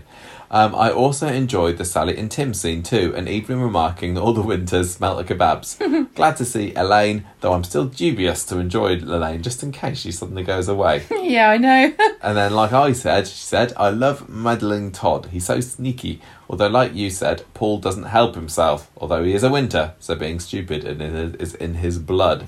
I also didn't mind Summer this week. She wasn't so annoying. I don't mind Dev going across to Ray's side as he had money worries last year and so he thinks a hotel will help the corner shop. I did enjoy Asher throwing the Christmas decorations on the sofa though and calling Ray Donald Trump. Sam giving Nick the t-shirt for his birthday was so cute and Nick using Sam words to say no to Ray was brilliant. Loved Abby's vendetta against Ray and the Toya and Imran and Mason scenes were adorable. Gutted that Mason is now gone, but hopefully though she and Imran have an argument. Hopefully they... What does it say here? Hopefully he's gone for a bit. I skipped a line, that's why. And there's going to be another foster child on the way. Loved Toya buying all the toys for Mason, and even though she and Imran had an argument, there it is, they made up in the end. I didn't find the Shona stuff icky, though I'm willing to bet that Shona will get pregnant soon. I also enjoyed her in Roy's roles too, and although I can't read today, and Roy telling her to come back next week, Arthur's back, yay! Oh, don't get too excited by that, Rebecca. Although I put him to return in my predictions, so I was a little bit sad that they beat me to it. I really hope Evelyn can forgive him and that they can be friends at least, although I did enjoy her calling him a rat. Finally, liking that Steve's doing charity work for Oliver, but I don't understand why he and Tim had to dress up as dinosaur costumes. Well, Rebecca, if you've been watching Corrie for the last, 5 years, any excuse for dressing up. I did enjoy the Tim and Steve scene, though that was sweet. Character of the week is Todd, but Toya was second, and I give it 3.5. Evelyn's ringing up the pest control to report the possible sighting of a rat. Out of 5. Out of 5. Here we go. Nancy sent us an email.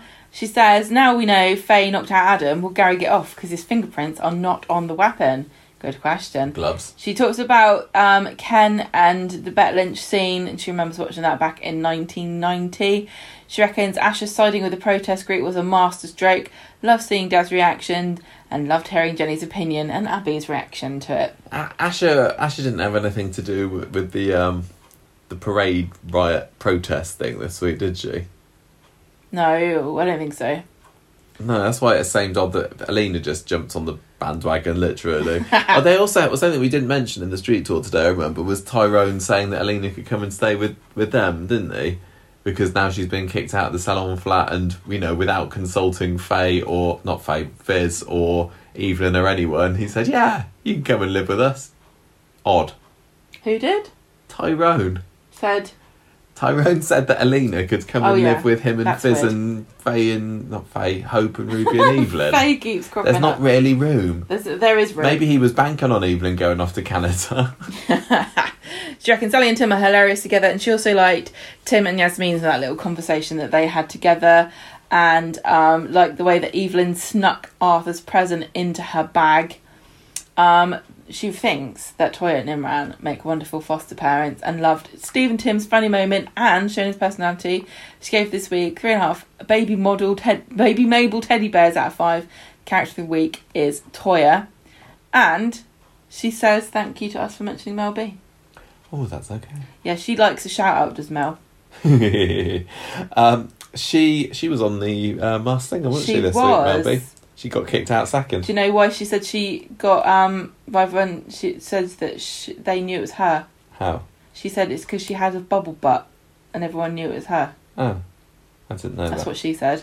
I picked this final bit of feedback off the Facebook group. This wasn't sent to us, but I thought it was quite interesting. People enjoyed this discussion, so I'm reading it out. This is from Robin, and he said that one of my... I'm just blowing my own trumpet. I wanted to read this out for some reason. One of my says favourite Michael. of Michael's interviews was with writer Ellen Taylor, and it genuinely brought a few questions up about character development for me that I really don't know.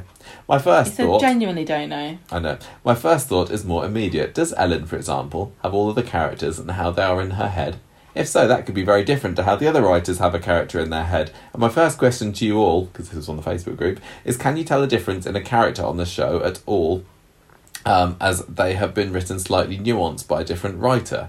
Where Jonathan Harvey would use a line like Yaston Villa for Jeff, does Ellen think, my Jeff would never say that? That's a good question. It is, isn't it? There's definitely a flair that some of the writers have, and you can tell, like many people will say a Jonathan Harvey script is quite distinctive. And I'm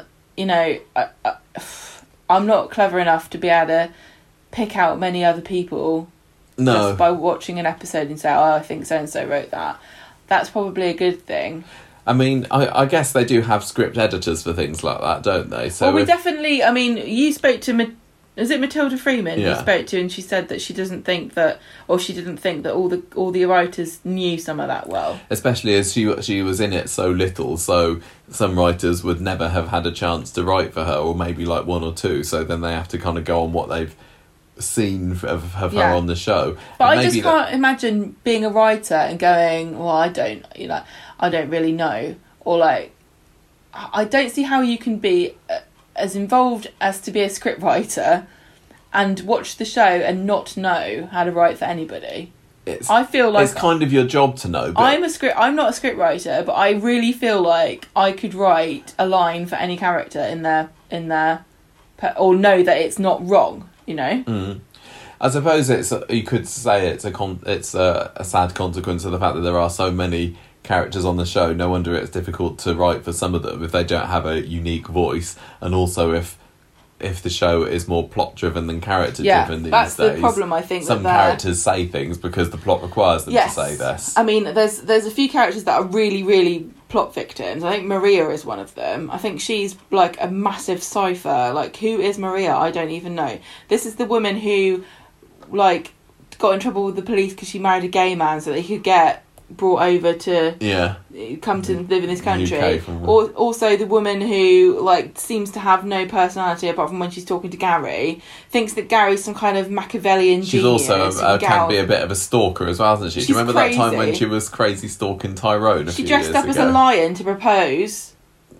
She's funny. She's really was she proposing there, or was she saying sorry? I can't remember. But she dressed up as a lion. Yeah. That doesn't seem like something that Maria would do now. Yeah, but you're right. She used to get on really well with David when they worked together in the salon, and that felt like another completely different Maria. Who is Maria? I don't know.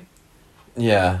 The phrase is there's something about Maria, but actually there's nothing about Maria, so they can just throw whatever they want at her. She feels more than most characters to me to feel like just a kind of a dandelion in the wind, you know? Like a dandelion seam just floating whatever way they want her to go. Yeah, but you do get other characters that are very much, you know, pretty rigid, and you think, I know what this character would say in this situation. Yeah. And even, I mean, back in the day, because we were watching our 1990s Corrie, and you get Ivy at the moment, who's got a real strong personality. You don't even have to write a line for her to know what she's thinking. No, but you kind of want to be able to see her react to everything at the moment, don't you? We just watched Gail and Martin getting married, and the looks faces that she gives. Yeah, brilliant.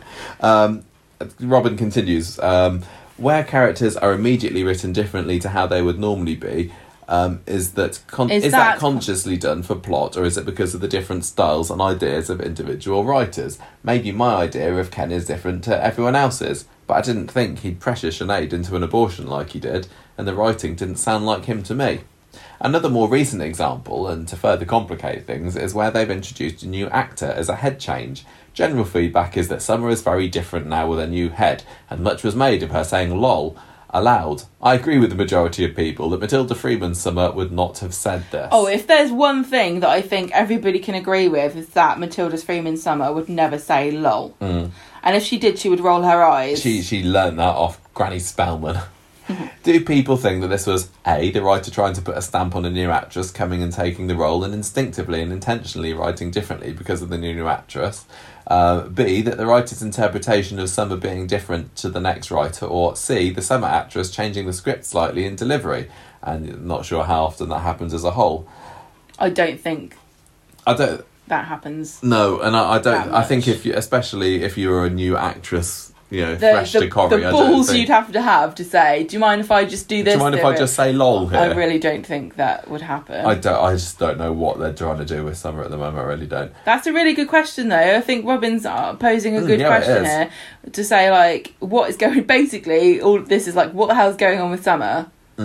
Yeah. And I can't tell you what the answer is, because it feels like they're trying to change her personality, and I don't understand what the point of that is. And it's not even a gradual change. Sometimes you see it gradually, then sort of wanting to make a character a bit different over time, but this is just...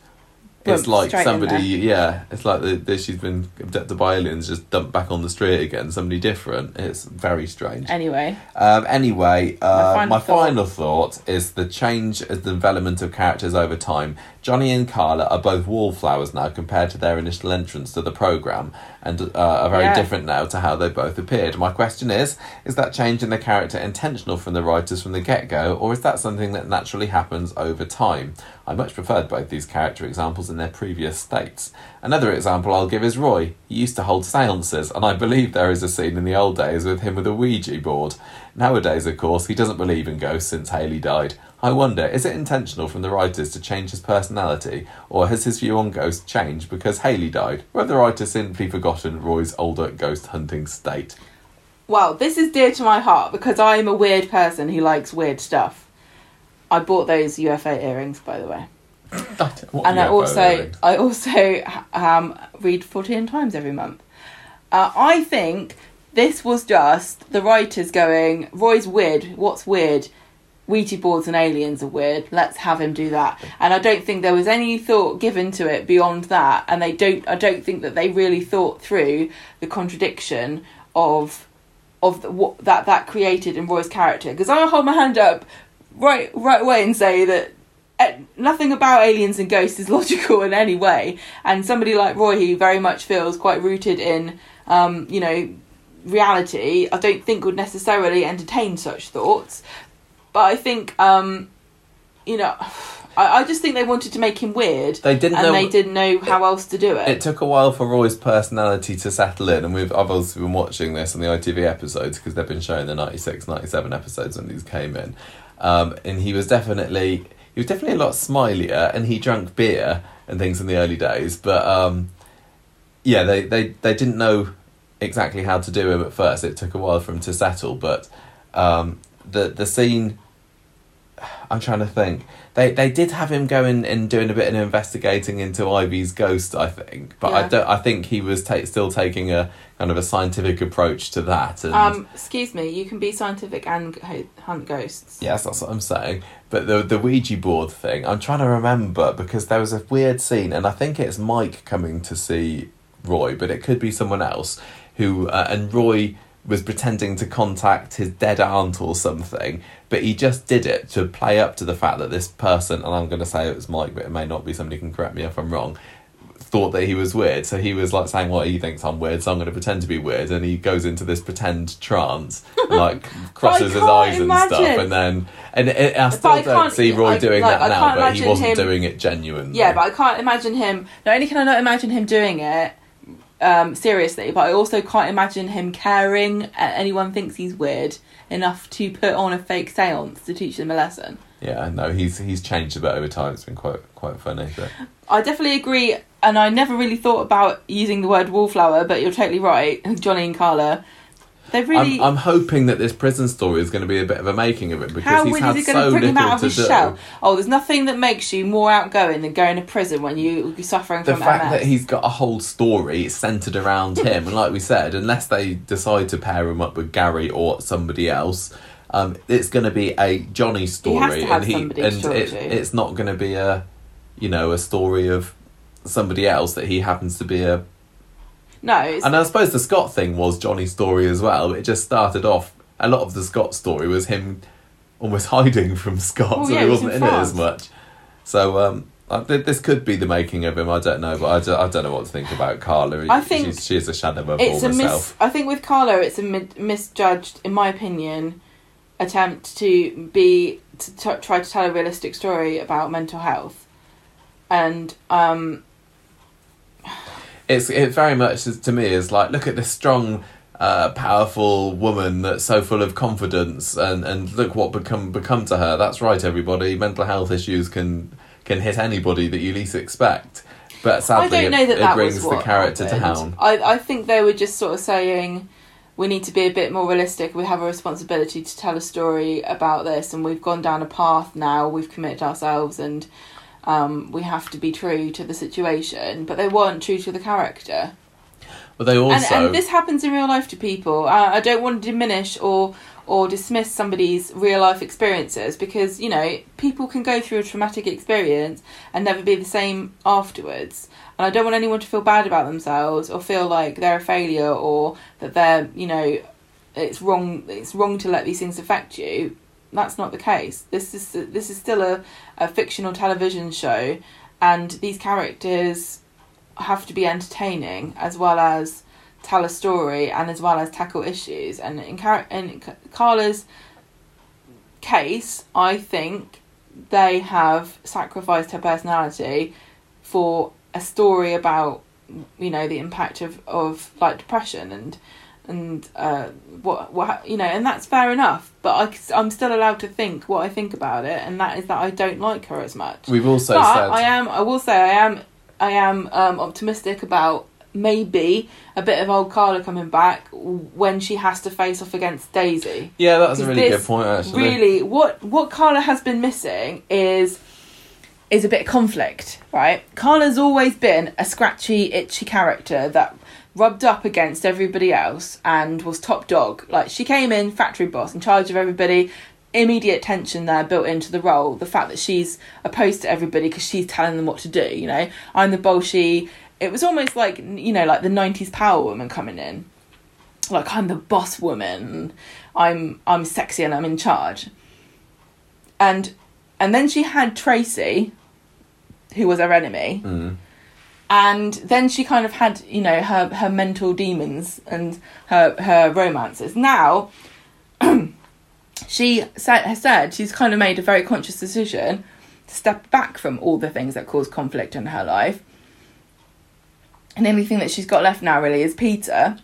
But because she's consciously tried to cut out as much of the conflict out of her life as possible, she's got nothing to spark up against, and that's what made Carla great.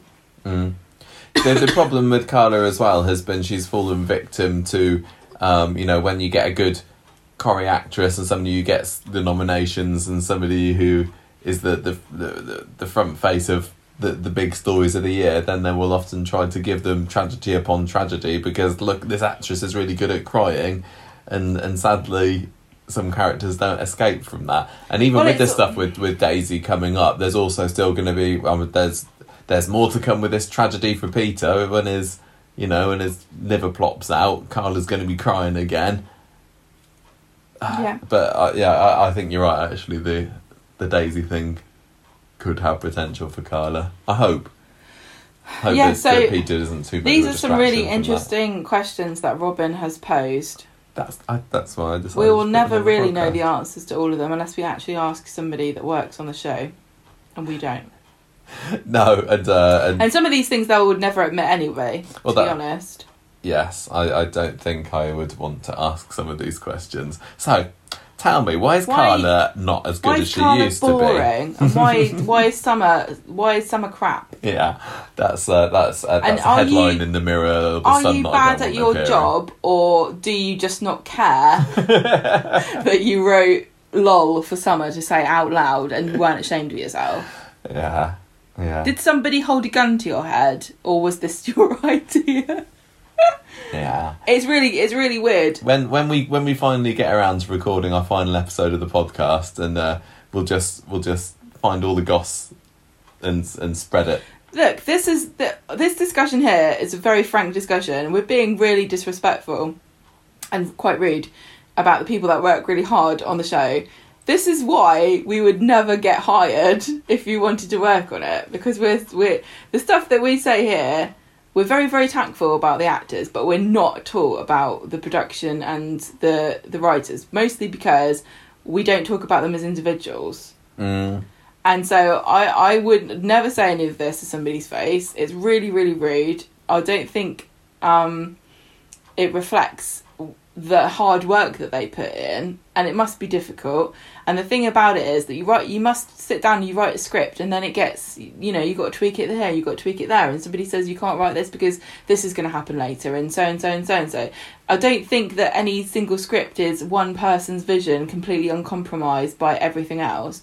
I think they have to make a lot of tweaks and changes, and it's not always going to be nobody's perfect. I've got massive respect for all the behind the scenes people, and reading that Abigail Kemp book, you know, the intro of it, which said, here's how it goes from idea to being on your screen, showing me just what a powerhouse Corrie is and how there's so many different people working together to put this fantastic product together. So no wonder sometimes things slip through the cracks. Yeah, and it makes so many sense. people are involved in it, and not everybody has got the same exact vision of all the characters. So, and we've even had people who work on the show, like I've said, kind of, kind of mysteriously, like, I wish you knew why that happened, you know, and some things have happened, and we don't know what the situation was. There must be so much that goes on that just we never know about. And for another thing that happens that perhaps is not very obvious to people, and has happened recently that we know of, is people reading other characters' lines in a scene. Mm. So that happens, just in case you wondered. Yeah. Sometimes. Who knows if that line was even written for Summer? Yeah, no, that's very true. And that I don't know if that's just because of COVID or what, but yeah. But you say we were being horrible, and sometimes people get sick, actors get sick and can't come in. Yeah. Whatever. We do give we give praise and credit where it's due, don't we? We were just saying how great the script was, on Monday, for example. So I think it wouldn't be right for us to. I'm not trying to make you feel bad. No. I'm just saying, I wouldn't want anybody who works on the show to listen to this and take everything we say to heart and not realise that, I've said this before, nobody hates something more than a fan does. We rip this apart and spend more time talking and thinking about it than it's probably intended, and we're going to nitpick it because we love it so much. Yeah, we say what we like and we say what we don't. Otherwise it'd be a bit of a saying. Yeah. That's what I'm not a writer of. We say what we think, and we say what we don't think. Yeah. It's really easy to criticise. And we spend 4 hours a week doing it. But a lot of that criticism is praise as well. Yeah. Yeah. But I like these questions. I'd love to know the answer. I would love to be a fly on the wall. Remember when we went to Media City briefly? What's the upper age limit for work experience? Well, I did work experience. What could I get away with? Somewhere. I remember when we went to Media City very briefly this August, and you could stand on the bridge and look and see into the offices because they had the lights on. Yeah. And they had paper on the wall, and I was like, I would love to get some kind of telescope and see what the writing says. I know. I wonder if you can read. I know. Never mind storming the US Capitol. I want to storm the Corrie offices. You know how people like to fantasize about the end of the world and where would you go if there was no people? I'd be like, right, we're going to Media City, we're going to break into Coronation Street and see what the board says. You know that board they've got with all the whole year's worth of. I mean, we've been really, really lucky to have had 2 guided tours of the sets of Coronation Street, haven't we? I would never think we take any of this for granted. I would absolutely love to be able to go and see, the rest of the behind the scenes stuff. I don't think they never let us in. Oh, I'm not saying I think that either. They've put salt down so we can't get in. I would find it fascinating. I remember when we went. The graphics people, the storyline people, the publicity people. I know. Dying to know what that's like. I remember when we went and Connor took us around and we went up near where the story and the writers and everything, or that room, and I can't remember, there was somebody from the press office was there, and she's like, oh no not allowed in here, look over there. And then instantly we were like, why, what, let me see. Thing is though, I think that me and you have proven ourselves to be very good at keeping secrets. No, we've known things. That saying that instantly takes all your credibility away. What? Going around saying, I know a secret you don't know. No, you can tell me anything, I won't tell anyone. I will say I've got a secret though. I think we're pretty trustworthy. Go on, Corrie. What do you want them to say?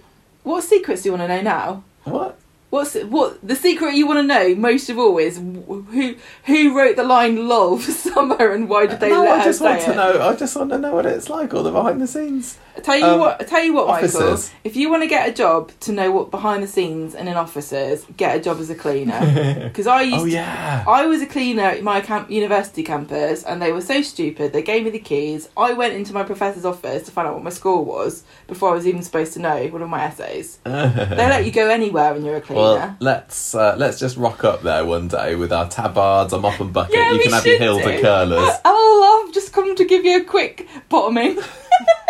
See how far we can get. Like no one says that now. Get out.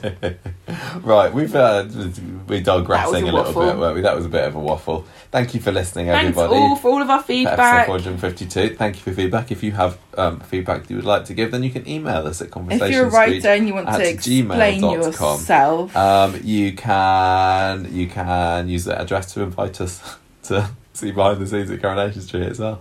We're at conversationstreet.podbean.com. We are on Instagram. We are on Twitter. We are on Facebook. Come and join our lovely group there, but don't troll it, please. We are on YouTube, Patreon, and loads of other stuff like that. So you can leave us a review like Erica did this week. She gave us 5 stars and said we were the best. We are the best. And she wrote, Michael and Gemma's devotion to Coronation Street, to its fans and to their own fans, is as amazing as they are. Oh, thanks. if you want to keep up with Corrie and talk about it with your two funny BFFs, this is for you. Thank you, Erica. This isn't the first time, surely, that Erica has given us a review on iTunes. Yes. Is it? Yes. Oh. I think she said that, or maybe she had to plug her iPad in, she told me. So she finally Thank you very much. Thank you very much. And really, thank you everybody for listening. I really appreciate your time listening to this. Don't forget to go and listen to our bonus podcast. I think we're about to go and maybe record a little disclaimer for the beginning of it now before we go to bed. But it's lots of fun, and we talk about our predictions for the year. We talk about everything that we loved about 2020, both on Coronation Street and, you know, just in general for the podcast, how it's been such a great year for Conversation Street, and we read out a load of our listener predictions as well. Well worth tuning in for, I would say. So go and do it. But that's it, innit? Should we go? Yeah. Let's go. The music for this episode comes from podcastthemes.com.